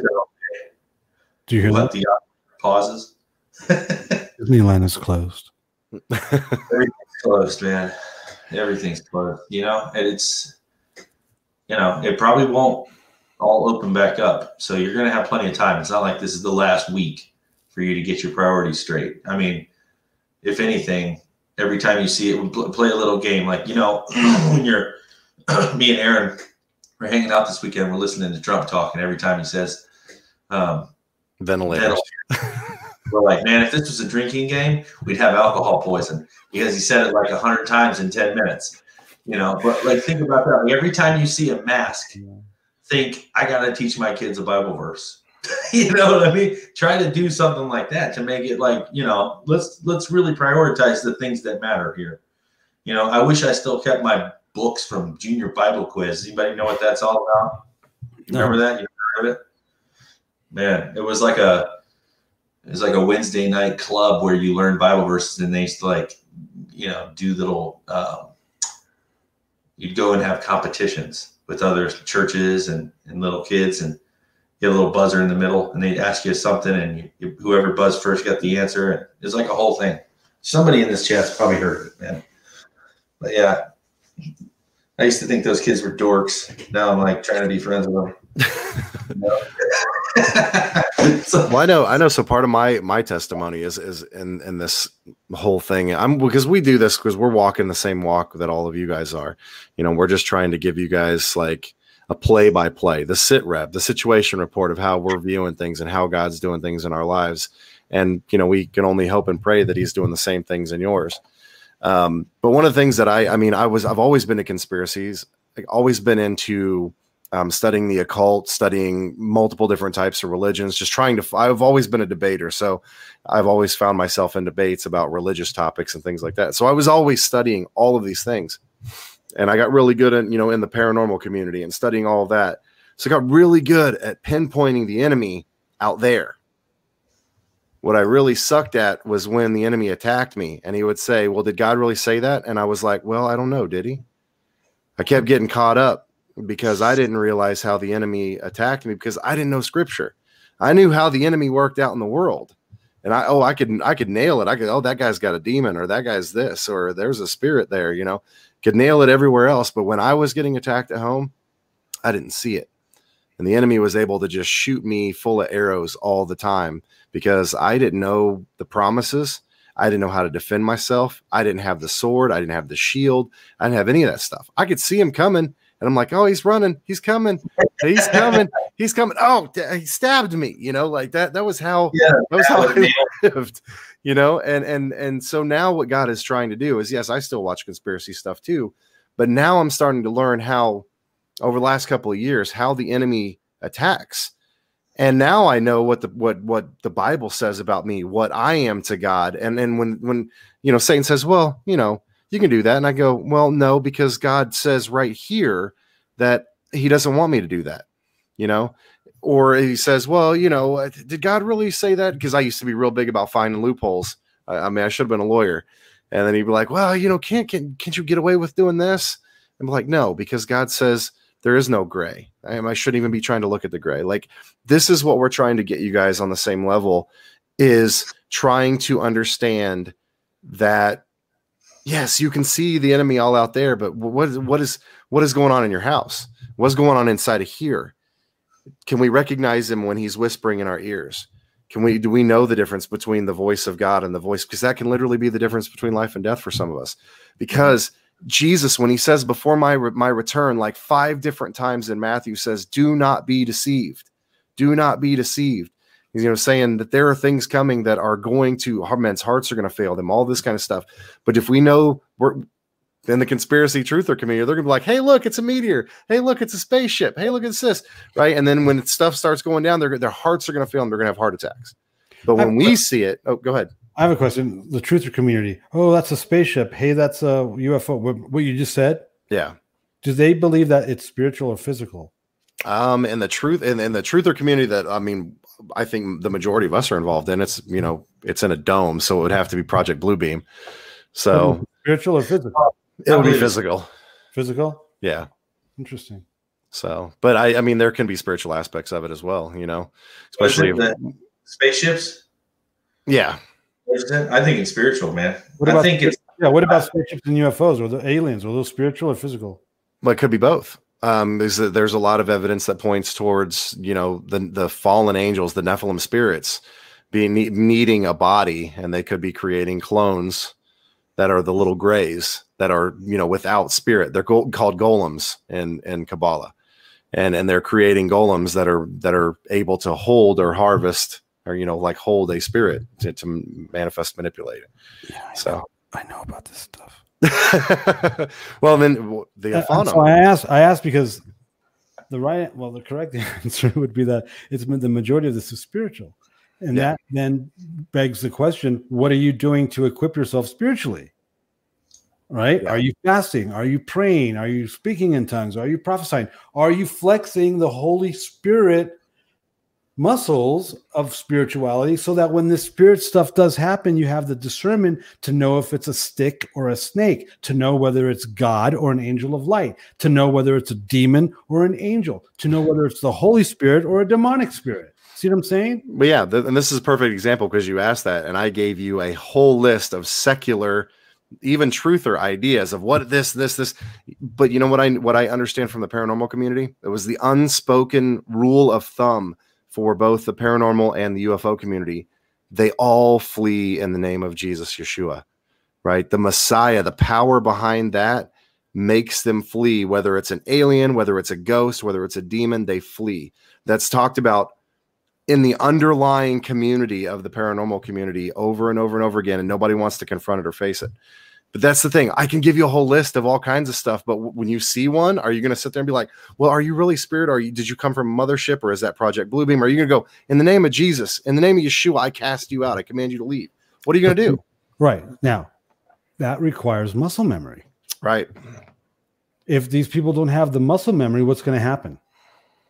Before they can act, they'll be pounced on. Yeah. That's my point. That's just like Ian said, the guy with the gun, Indiana Jones with the gun. He's just like, I'm not even going to battle this. I'm going to take you right out. Point. If we don't have that muscle memory, right? If we're not doing this already, when we're confronted or faced with this supernatural enemies, right? Because the Antichrist comes with his mighty ones. Mm-hmm. Mm-hmm. And we all know what that is. Maybe not everybody, but we do. Okay, how are we going to combat, or you know what I'm saying? What are we going to do here if we're not already functioning at that same level in the spiritual? These are 100% spiritual beings that have ancient abilities and gifts and powers, right? Look at, what does Ephesians 6 say? Principalities, powers of darkness. I mean, we're talking ruling authorities of darkness. That have been around for thousands of years. How are we going to combat that if we don't even believe in speaking in tongues? How are we going to even combat that if we don't believe in the prophetic? How are we going to combat that if we're not functioning at that level ourselves? You won't. They'll kick you. They'll beat you. You'll lose. Mm-hmm. Right? Well, I'll just yell the name of Jesus. Well, what does James say about that? Well, even the demons believe.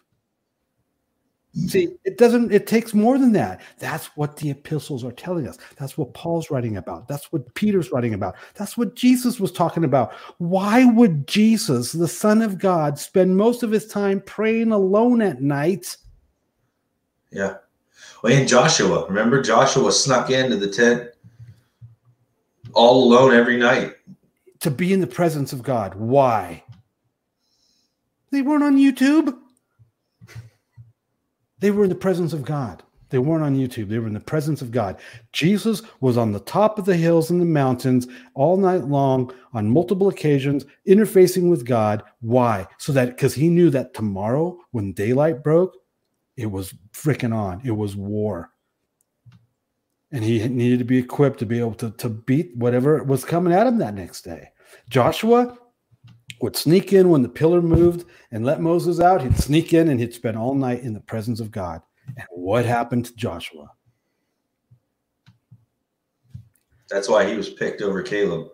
Right. If you're not doing that today, right now, right? If you're not functioning like that right now in the power of the Holy Spirit, if your prayer time isn't like that, if you're not getting to other levels in the spiritual realm, if your prayers are bouncing off the ceiling, they're not even breaking through the ceiling. If you're, you know what I'm saying? If you're not doing that now, you're not going to be doing that tomorrow just out of the blue. I mean, just because you're surrounded by a bunch of Nephilim demonic hybrids or whatever it is what we're talking about, doesn't mean you're automatically equipped to take care of it. I play guitar. I've been playing, I'm a professional musician for 50 freaking years. 40 plus years. I didn't just learn it overnight. How much more important is our spiritual abilities? Our understanding of spirit, our understanding of walking in the spirit, our understanding of Jesus in our lives. If you don't understand these components that we're talking about, you can't win in a spiritual war. Because, see, whatever problem you might be having with this prophetic stuff or supernatural, spiritual, charismatic stuff that a lot of people have been told is Kundalini, if you're straining on the gnat of that, I guarantee you're not doing it, and you don't have a reference experience. You have no testimonies in that realm because you're not walking in that realm. And if you're not walking in that realm, your New Testament teaching says you're walking in the flesh and not in the spirit. And if that's the case, you're going to lose. It's a spiritual war. We all agree, right? Whether we're talking about Pizzagate, whether we're talking about Nessa, Flat Earth, or Nephilim, or Grays, all of that has a spiritual component. We all believe, don't we? Yeah. Right. Can I say something? Yeah. So one of the perks for your knowledge, maybe. So if you have knowledge on certain conspiracy theories, right? When you're doing warfare, that's targeted warfare you can do.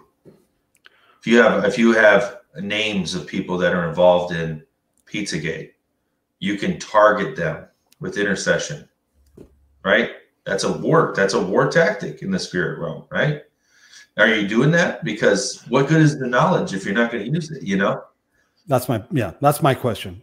Again, it's not to shame you, it's not to ridicule you, it's not to do anything like that. It's not. No, please don't believe that about me. That's not what I'm here for. No, I'm partnering with these guys. Where are you? These guys. Let's do this, man. I'm partnering with these guys to help equip us in these things so that we can be victorious in the name of Jesus. Right.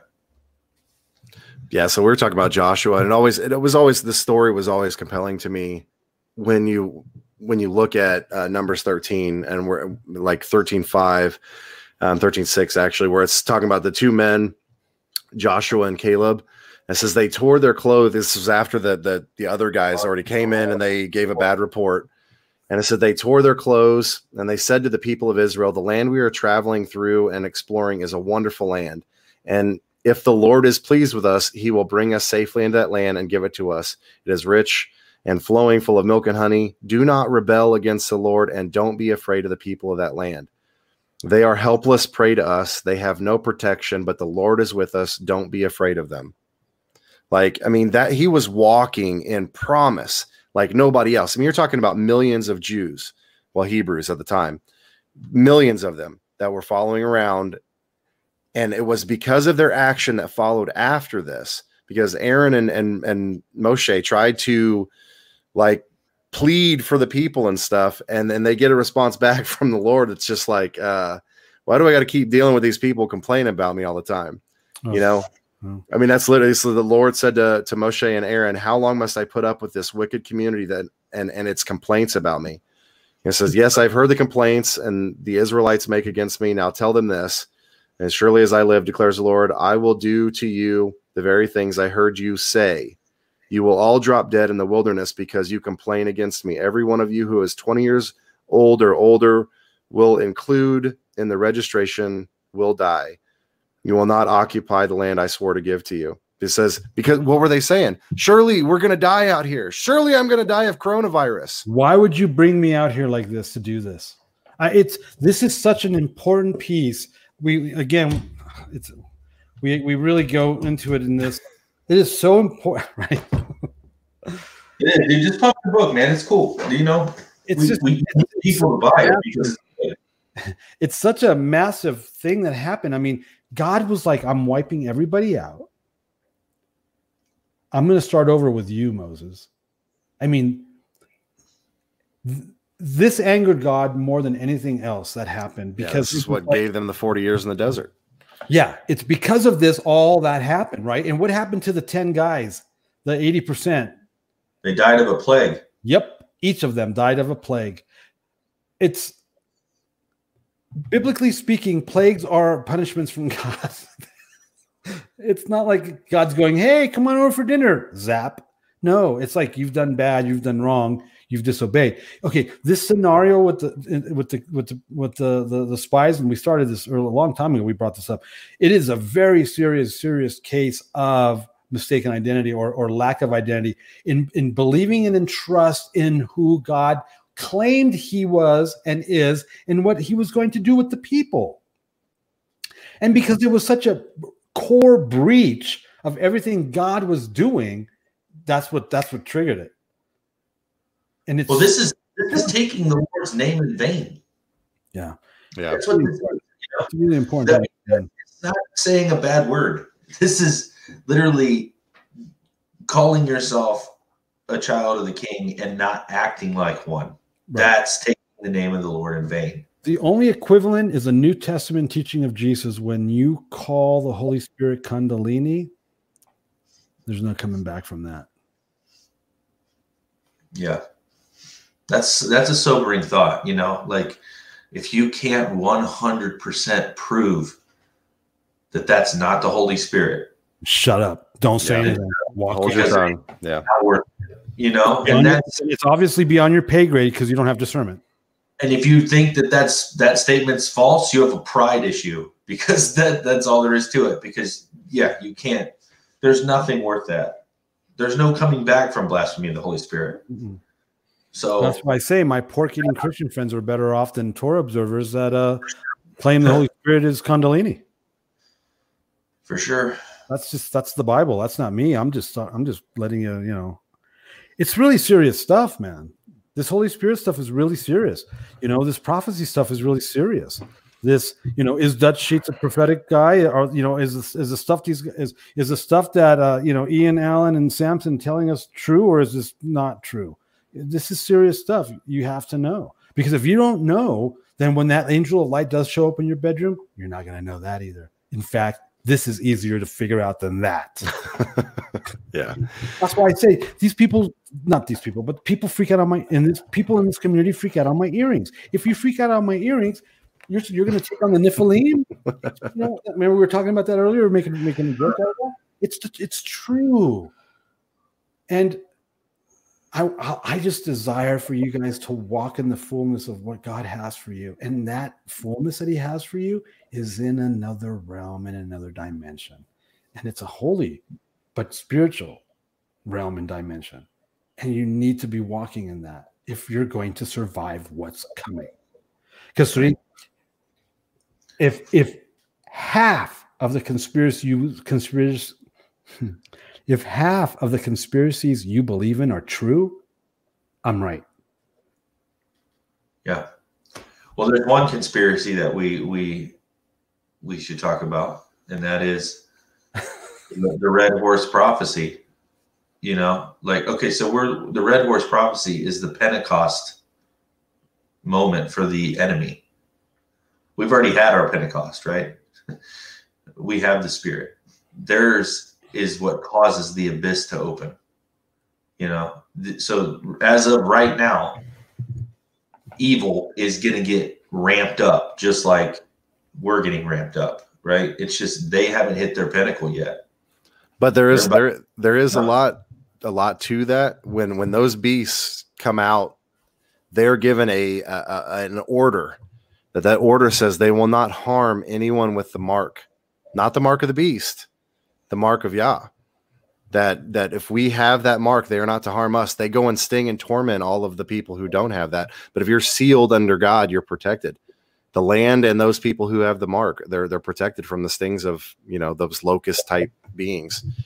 So what does that mean? What does that mean to have the mark, to be written in the book? What does that mean, Alan?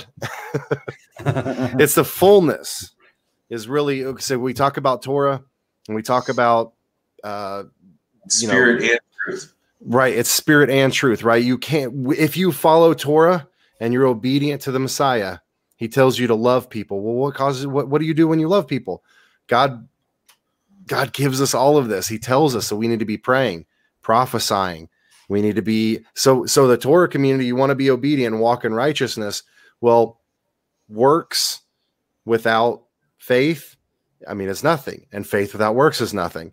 So if you're going to be walking in obedience, the obedience tells you need to be working on this side as well. Now, if you're working in hyper grace, but you're not obedient, then you're walking in disobedience, and God doesn't honor, disobedience. So it's combining the two of those is where we need to be in the middle. You need to have truth and what'd you say, Chadrick? Spirit. Spirit and truth. Yeah, we need to be walking in spirit and truth. That's what seals us. Then we have to be doing it with love. That's the other thing that will radiate where we're walking at, is the love that we have for others, our enemies, those who seek to persecute us and kill us, all the people who are involved in these occult things. We need to be praying for them. We need to be, if God is showing you, just like I think Ian said earlier, if God is showing you discernment about somebody, a pastor, a preacher, some pedophile, whatever, if God is exposing that to you, you need to be praying for them. Combat against the demons that they're dealing with and pray for salvation for that person. We've said this many times. We always pray for somebody to come out of those communities so they can expose it. But when they do, it's like, they're a shill, blah, blah, blah. We're not praying for those people to come out and then honoring God when he does bring them out. We start picking apart their testimony. Pray for your president too, man, whether you like him or not. Pray for your leaders. Pray for that stupid governor in Michigan. This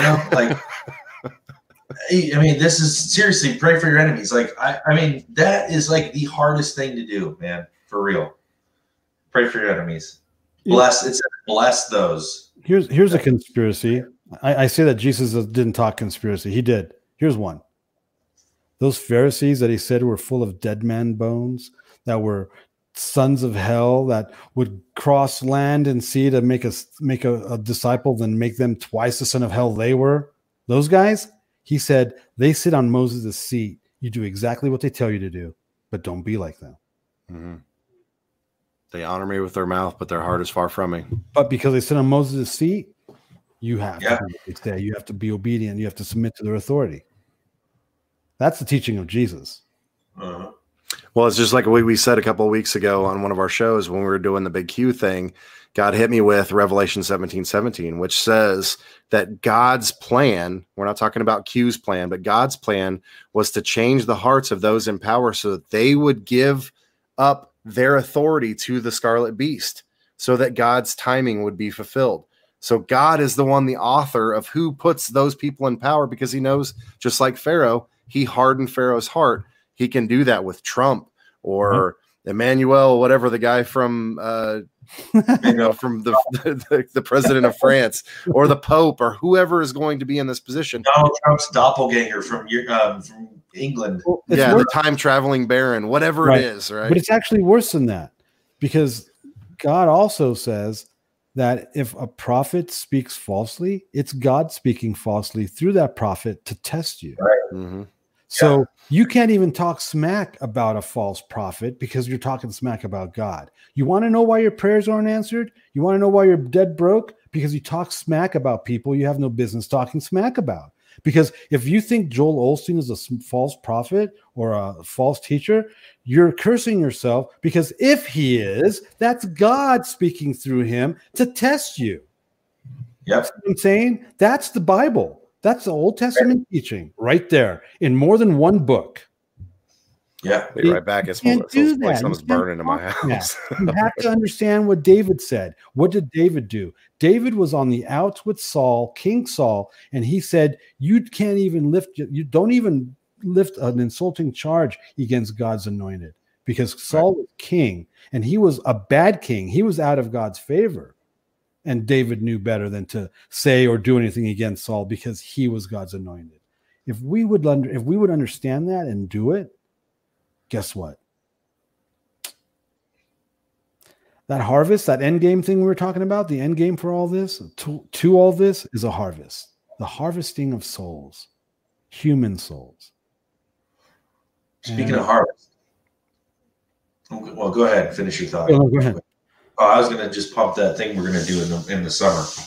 Oh, we're doing when they let us out of the house? Yeah, they're going to let us out of the house because we're about to put our faith into action. We're going to speak it, right? We're going to say they're lifting this thing and we're doing it. So that's what I've been saying. That's what I'm going to say. We're doing something, and it's going to be in the summertime at my house in Ohio. Alan's coming through town with his tour for the Exodus to End Gathering. We're going to do tent revivals, man. At least at my house we are. So equipping and teaching, and signs and wonders, right? We're almost up, right? Yeah. Let me throw something here at you. You know how we've been having these weird 4.2, 4.4, 4.5 earthquakes all over the place? Yeah, you mean they're blowing up the bunkers? That's what they're saying, right? Blowing up the bunkers. And they're all around the same Richter scale, which is not normal. I'm from LA, dude. a bunch of earthquakes all over the place in Utah. I mean, all over the place. And they're all like 4.2, 4.3, 4.4. When I mentioned to my wife about these breaker angels, she goes, is that why we're having all those little earthquakes? Yeah, it's a good thought. Yeah. Oh, interesting. Sorry, my wife's trying to burn my house down. It's like smoky in here. No, she was trying to make some. She's trying to cook you dinner. She thinks you're a god, man. She was trying to make some dandelion honey, and she left it on the. What kind of witchery is that? I don't know, but anyways, it's turning black. Like, it looks like black goo right now. It's smoking up my whole kitchen. The whole house is smoky. My wife was talking about that I don't know. I hope she didn't do the same thing. She was trying to gather those up so she could make something. I forget what she said she was going to make. Not honey, but something else.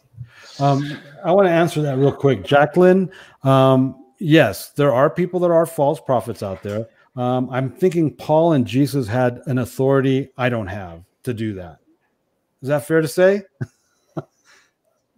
What was the question? What about Paul and Jesus calling people false prophets out and by name? Yeah. I mean, I know false prophets and I can call them out by name, but I'm not going to because that doesn't serve any purpose. I mean, like, you got to remember, Paul was talking to his church members. He wasn't just talking to random people. He was instructing his church people and warning them against certain people. Yeah, and Yeshua could read the hearts of men. So he can do whatever the heck he wants. Yeah, he could read the hearts of men. He literally could see it. I was saying this about when I didn't know who to look to, right? I knew that I have a prophetic gift and I needed to learn how to use that and I need to learn about that. And so I asked Alan, who do I look to? Because there are a lot of crazy people out there. And so Alan simply said, here's a couple of guys that are good. And I mean, if I asked him, I'm sure if I came up and said, hey, is so-and-so, you'd be like, no. You know what I mean? Like, but that's all as far as it goes. You know, this is, this is discipleship, coaching. Don't follow. But see, it's about personal relationship. I might look to other prophetic guys just to see if it's resonating with something in my spirit, right? But it's ultimately about what is the Spirit telling me to do. I'm not just looking for coattails to jump on. He's got a mission for me. I need to be able to know it and recognize that. And I'm learning to hear and I'm learning to have confidence in what I'm hearing based off of what are these other people saying? Am I hearing this because I feel like I'm hearing this? And then when all these other people, because the Spirit's going to have everyone on the same page, right? So that's the thing. That's what I'm gauging now. And so I think that's, when you figure out a false prophet, don't pay attention to him. And you don't need to like blow it up and say, my job is to warn people about this guy. Okay. Hold on a second. Part of this whole thing is we use the term false prophet to broad swipe anybody who is evangelical, anybody who's whatever. A false prophet has a legitimate terminology of what it means. It means they prophesy and can even do signs and wonders, and it does not come to fruition or it's not from God. So, I mean, you just can't say that, any pastor or whatever is a false prophet. They have to fall into certain criteria. Now, there are sheep's and wolf's clothing. Right. There are many terminologies. They don't cross over to each other every single time. So we have to have an understanding of that. Right. You're real quick, Jacqueline, you're mixing three things up. You have the same authority, but you don't have the same ministry. You're not Jesus. So you don't have the same ministry as Jesus. And you're not Paul, who was an apostle who had multiple churches underneath him. So Paul is actually instructing his own sheep. So you don't have the authority to judge another man's servant, right? Right. That's what the Bible says. Doing greater things, we're not even talking the same thing. That's a different thing. And being a watchman is different. A watchman watches out for the sheep and he warns people of their sin, but that's not calling out people that are false prophets that you don't know. That watchman that was actually talking to that individual. So you can't mix all that stuff up. The watchman on the wall was a lesser or greater prophet. They were the ones that went to entire towns and cities and said, if you guys continue to do what you're going to do, then this city will be destroyed. God's judgment will fall on it. That's completely different than this is. There's a lot of people who claim to be watchmen who don't even know the shoes they're trying to put themselves in. Right. A prophet is a calling that nobody wants to do. And everybody I see, I'm watchman on the wall. There's a lot of people that are watchmen on the wall when they don't even know what they're doing. No. They're and a lot of people are pointing arrows at the people that they're supposed to be protecting and shooting at them. That's the worst kind of watchman in the world. Right. Like, when your watchman is supposed to be looking for the enemy and they're attacking the people inside the walls, that's not a good watchman. Right. And then you say, we're the body. That's correct. You're the body. And that's why it says that he made some apostles, prophets, evangelists, teachers, to what? To equip the saints, to equip the body. The body and the leadership are not the same. They're not on the same level. Those are different levels. Okay. And it also says that only prophets can judge other prophets. So if you're not a prophet, you have no business judging another prophet. That's outside of your pay grade. See, only prophets can out each other, because you have to be a prophet in order to do that, because, you know what I'm saying? It's like, I'm a professional musician. If a garage band guy try to, it's like, see, it doesn't work, right? So apostles and prophets, that's the order. Apostles and prophets can only do that with prophets.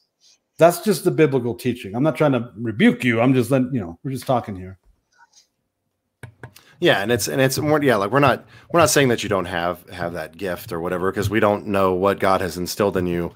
And it's just, if you're going to walk in that, are you doing it to the fullness? Because if you're walking and you're having an understanding that you're supposed to be doing one thing when God's actually calling you to do something else, we want to make sure that people have that understanding. So here's my biggest problem with anybody who says Watchman on the Wall, they've got to do this. They have to teach all the Christians that the newest heresy that's coming out, they need to warn them. Then you have zero faith in the Holy Spirit, because the Holy Spirit is supposed to be the one through discernment. If you have the Holy Spirit, then you are supposed to be warned of the deception. So like this is my biggest problem with a lot of people, that they don't trust God enough to do what he's promised and said that he's going to do. So they feel like they need to wear those shoes. And then now they're going to be the one that's going to teach or correct or judge or whatever, or pass judgment on these people, because they don't think that God's doing it or that God is going to do it. And I'm telling you that God is. And these people who are out there, we only get to see a snapshot of, say, somebody like Joel Osteen. Right. I don't care for the guy one bit, but there have been thousands of people who have their only experience, their only outreach to Christ was through Joel Osteen's ministry. I can't to talk to a king who wouldn't listen to him. So God can use whoever he wants to do whatever he wants to do. It's God. If you say otherwise, then you've put God in a box. And God is far bigger than what your comprehension and what abilities he can use. I can go through time and time again of different instances where Nebuchadnezzar was used. There were false prophets, there were kings, there were evil people who God used just for the simple fact that he wanted to use it to progress his ways.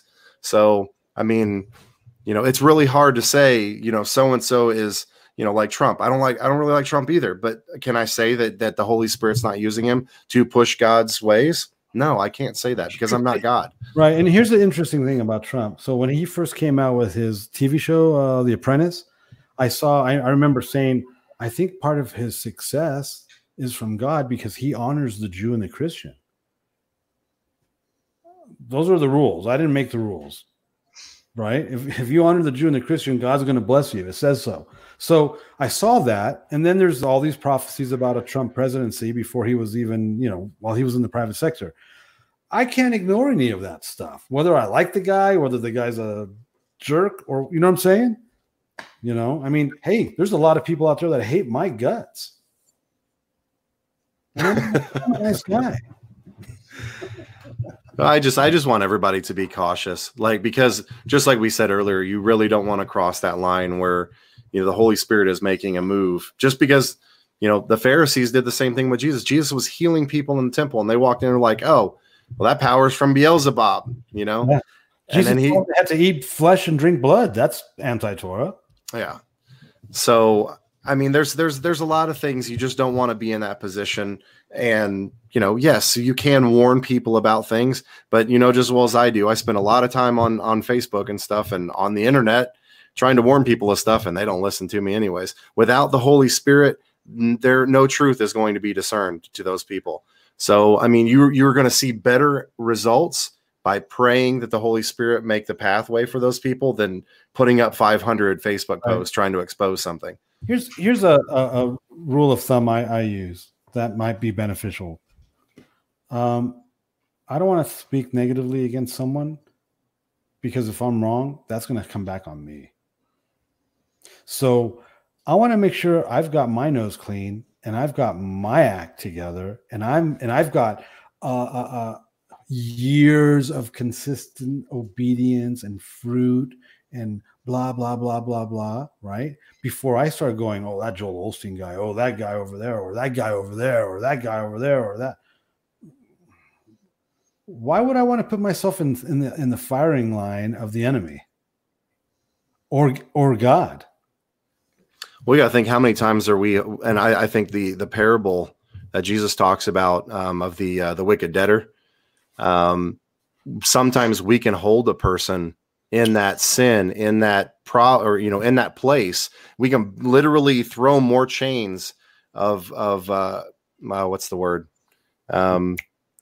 I lost it, but we can literally throw in and compound more curses on that person by sitting there saying, instead of praying for them biblically, like we're supposed to, and you're saying, oh, well, curse this person, curse this person, curse this person. Well, you're just putting more chains onto that person instead of praying for salvation and the Holy Spirit making moves in their life. And then you have to wonder why people think cursing another person is a fruit of the Spirit.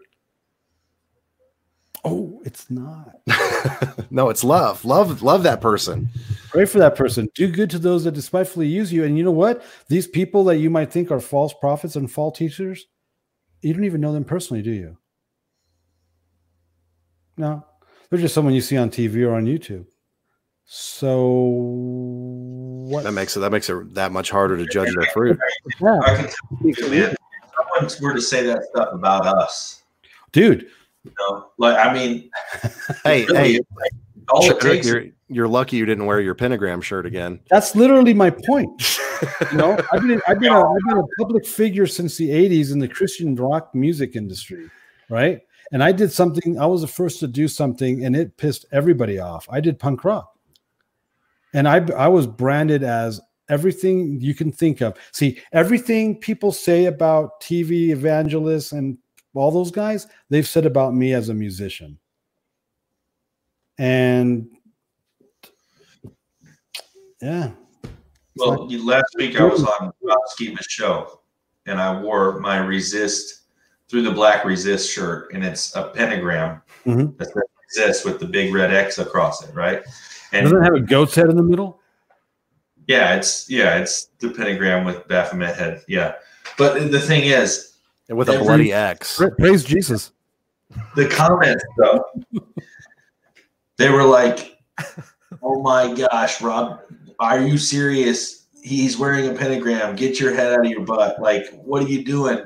Stuff like that. They're like, and one guy's like, no, it's a pentagram, but it's got the big X out. It's like an Xing out, like resist the devil. And they're like, oh, so you think this big bloody X makes the shirt better? Like, I mean, it was just like all this stuff about the shirt, and nothing about the content of the show, just petty, stupid stuff. But that's exactly my point, because we've seen the conspiracy stuff on the net about deep fakes and all these things that are coming, the technology that's coming out. Literally can make you say whatever they want you to say.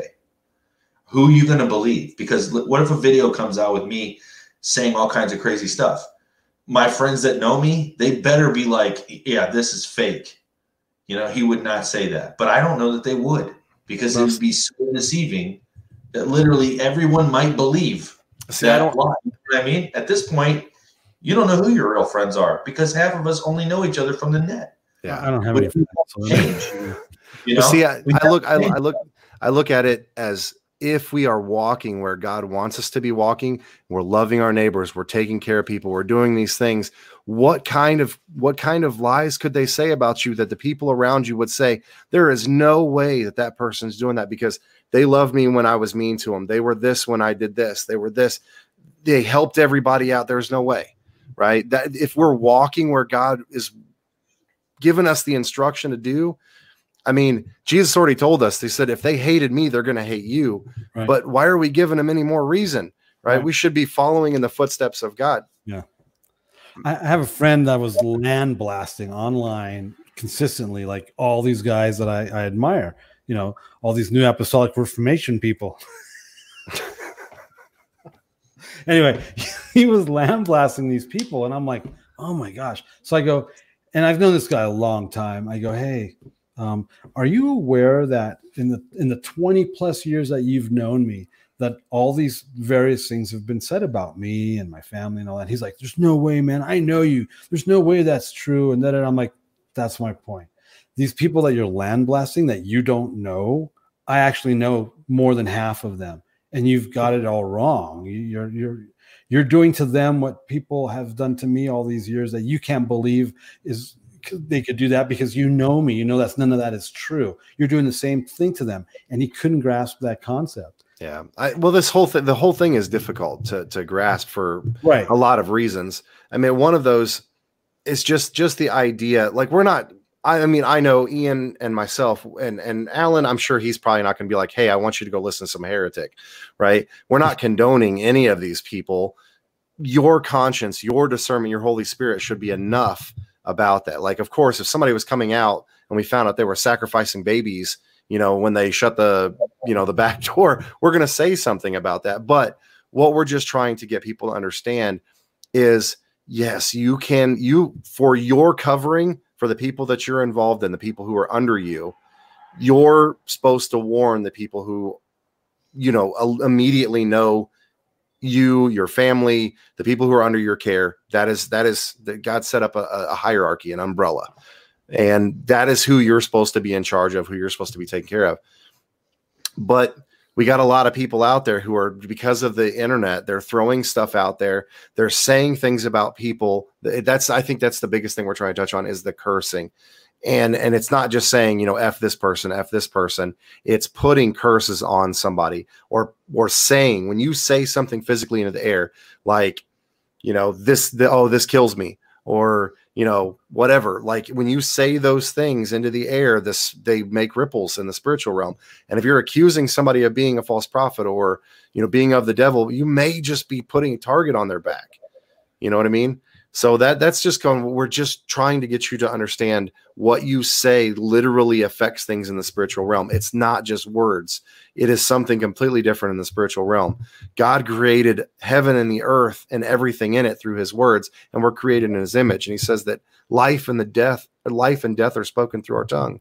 So there are so many different passages about what to do with the tongue, when to hold the tongue, that our tongue is like a rudder, on a boat, that it steers our whole life. Like there are so many things in the Bible just do a Bible study on that tonight just look up tongue and go and read all the passages about what our tongue can do.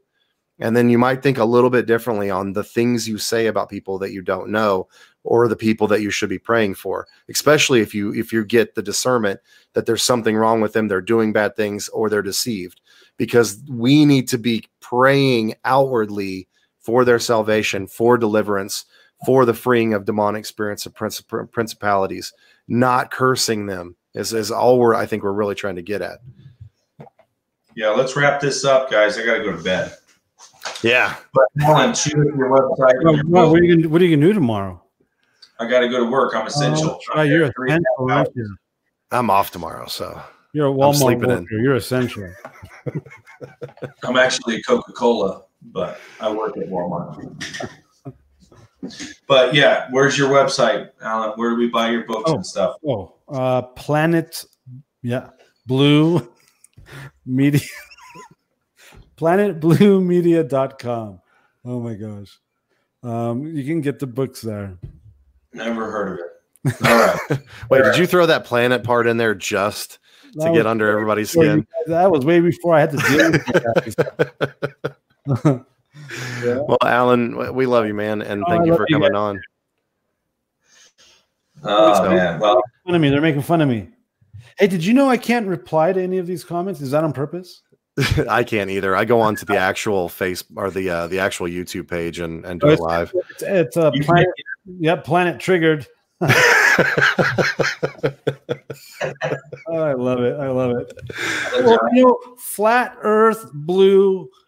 It didn't work. It just didn't roll off the tongue. Well, Deception Planet. Flat Earth Media.com just doesn't work for me. I'm sorry. PlanetBlueMedia.com. Don't hate me for my URL, my web. And so what are just name them off again real quick, because so you've got the feast days. So we've got that's a good one. Feast Unlocked. It's a breakdown of Leviticus 23 and how to the historicity, the apologetics, how to do the feast. You got the glare. There you go. The feast unlocked. Yep, there you go. Unlocked. And then we have This Thing is Spiritual, which talks about the spirituality of music It talks a lot about the prophetic and prophets and a lot of stuff that we talked about, false prophets, and what the Bible actually says is a false prophet, and how you're supposed to deal. It's a lot of spirituality stuff that we talked about comes out of here. And then the new book is the 52-week devotional journal calendar. This thing is awesome. It's got devotions, it's got calendar journaling, prayer modules, and the theme is Israel going from Egypt and entering into their promised land. And then this is the unedited devotions right here. It's the field manual. We have them both together called the Excursion Pack. It's the best value right here, blah, blah, blah. You get it all right here. Very excited. This is highly prophetic because, like we were explaining, which is really exciting, because if we're preparing a people and if we're trekking down this journey together to come to this place in the Lord and in the Father because of what's coming, see, here's the key. What is coming? Well, when we enter the land, we're supposed to be a battling people because we've got giants we have to dispose of in order to possess our inheritance. Mm-hmm. See, it's methodical. It's one after another. It's right? Amazing. So I'm very excited about it all. Hey, thanks for letting me hang out with you guys. Hopefully I didn't make anybody mad or angry. Oh, no, the chat. We had quite a few people in chat today, or, everybody was loving it. So everybody was interacting. We appreciate each and every one of you guys. Thanks, guys. Blessings on you guys, man. Yeah. Oh, and all we can do is just remind you guys, with everything that's going on right now, start rebuking the stuff they're telling you on the TV. To say, no, that's not coming over my family. That's not coming over my house. No. Start yelling at your screens. It's time to take it back. Let's start doing some spiritual warfare. Draw those lines. Walk your territory. Walk your property. Absolutely. And I know a lot of you guys don't give it. You don't participate in the politics, but maybe you should, because you're still free. I mean, we're still kind of free, at least. For right now. Yeah, I mean, there's some things that need to change, man. And if they're going to give me a vote, I'm going to use it. So, yeah.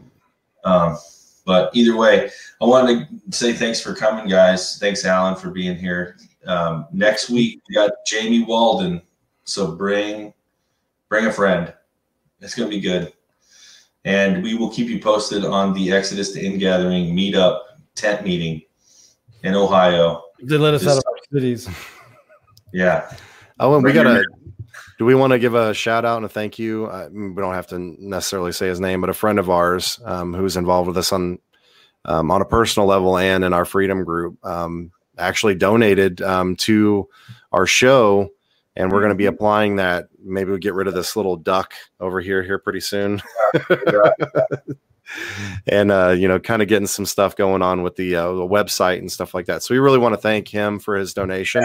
That's awesome. And we'll make sure that really goes far. And I mean, just seeing, we had 70 some people average watching the entire show. So I mean, it's progressively getting better, and we just thank God for everything that he's doing. We thank God for each one of you guys, and we just pray blessings for each one of you guys who are listening to the show and trying to be obedient and walking right next to us. We can't thank you guys anymore for being part of this ecclesia, so we love you guys. Yeah, hit a thumbs up and a share before you guys leave, but we'll see you next week. Yep, next Wednesday. Love you guys.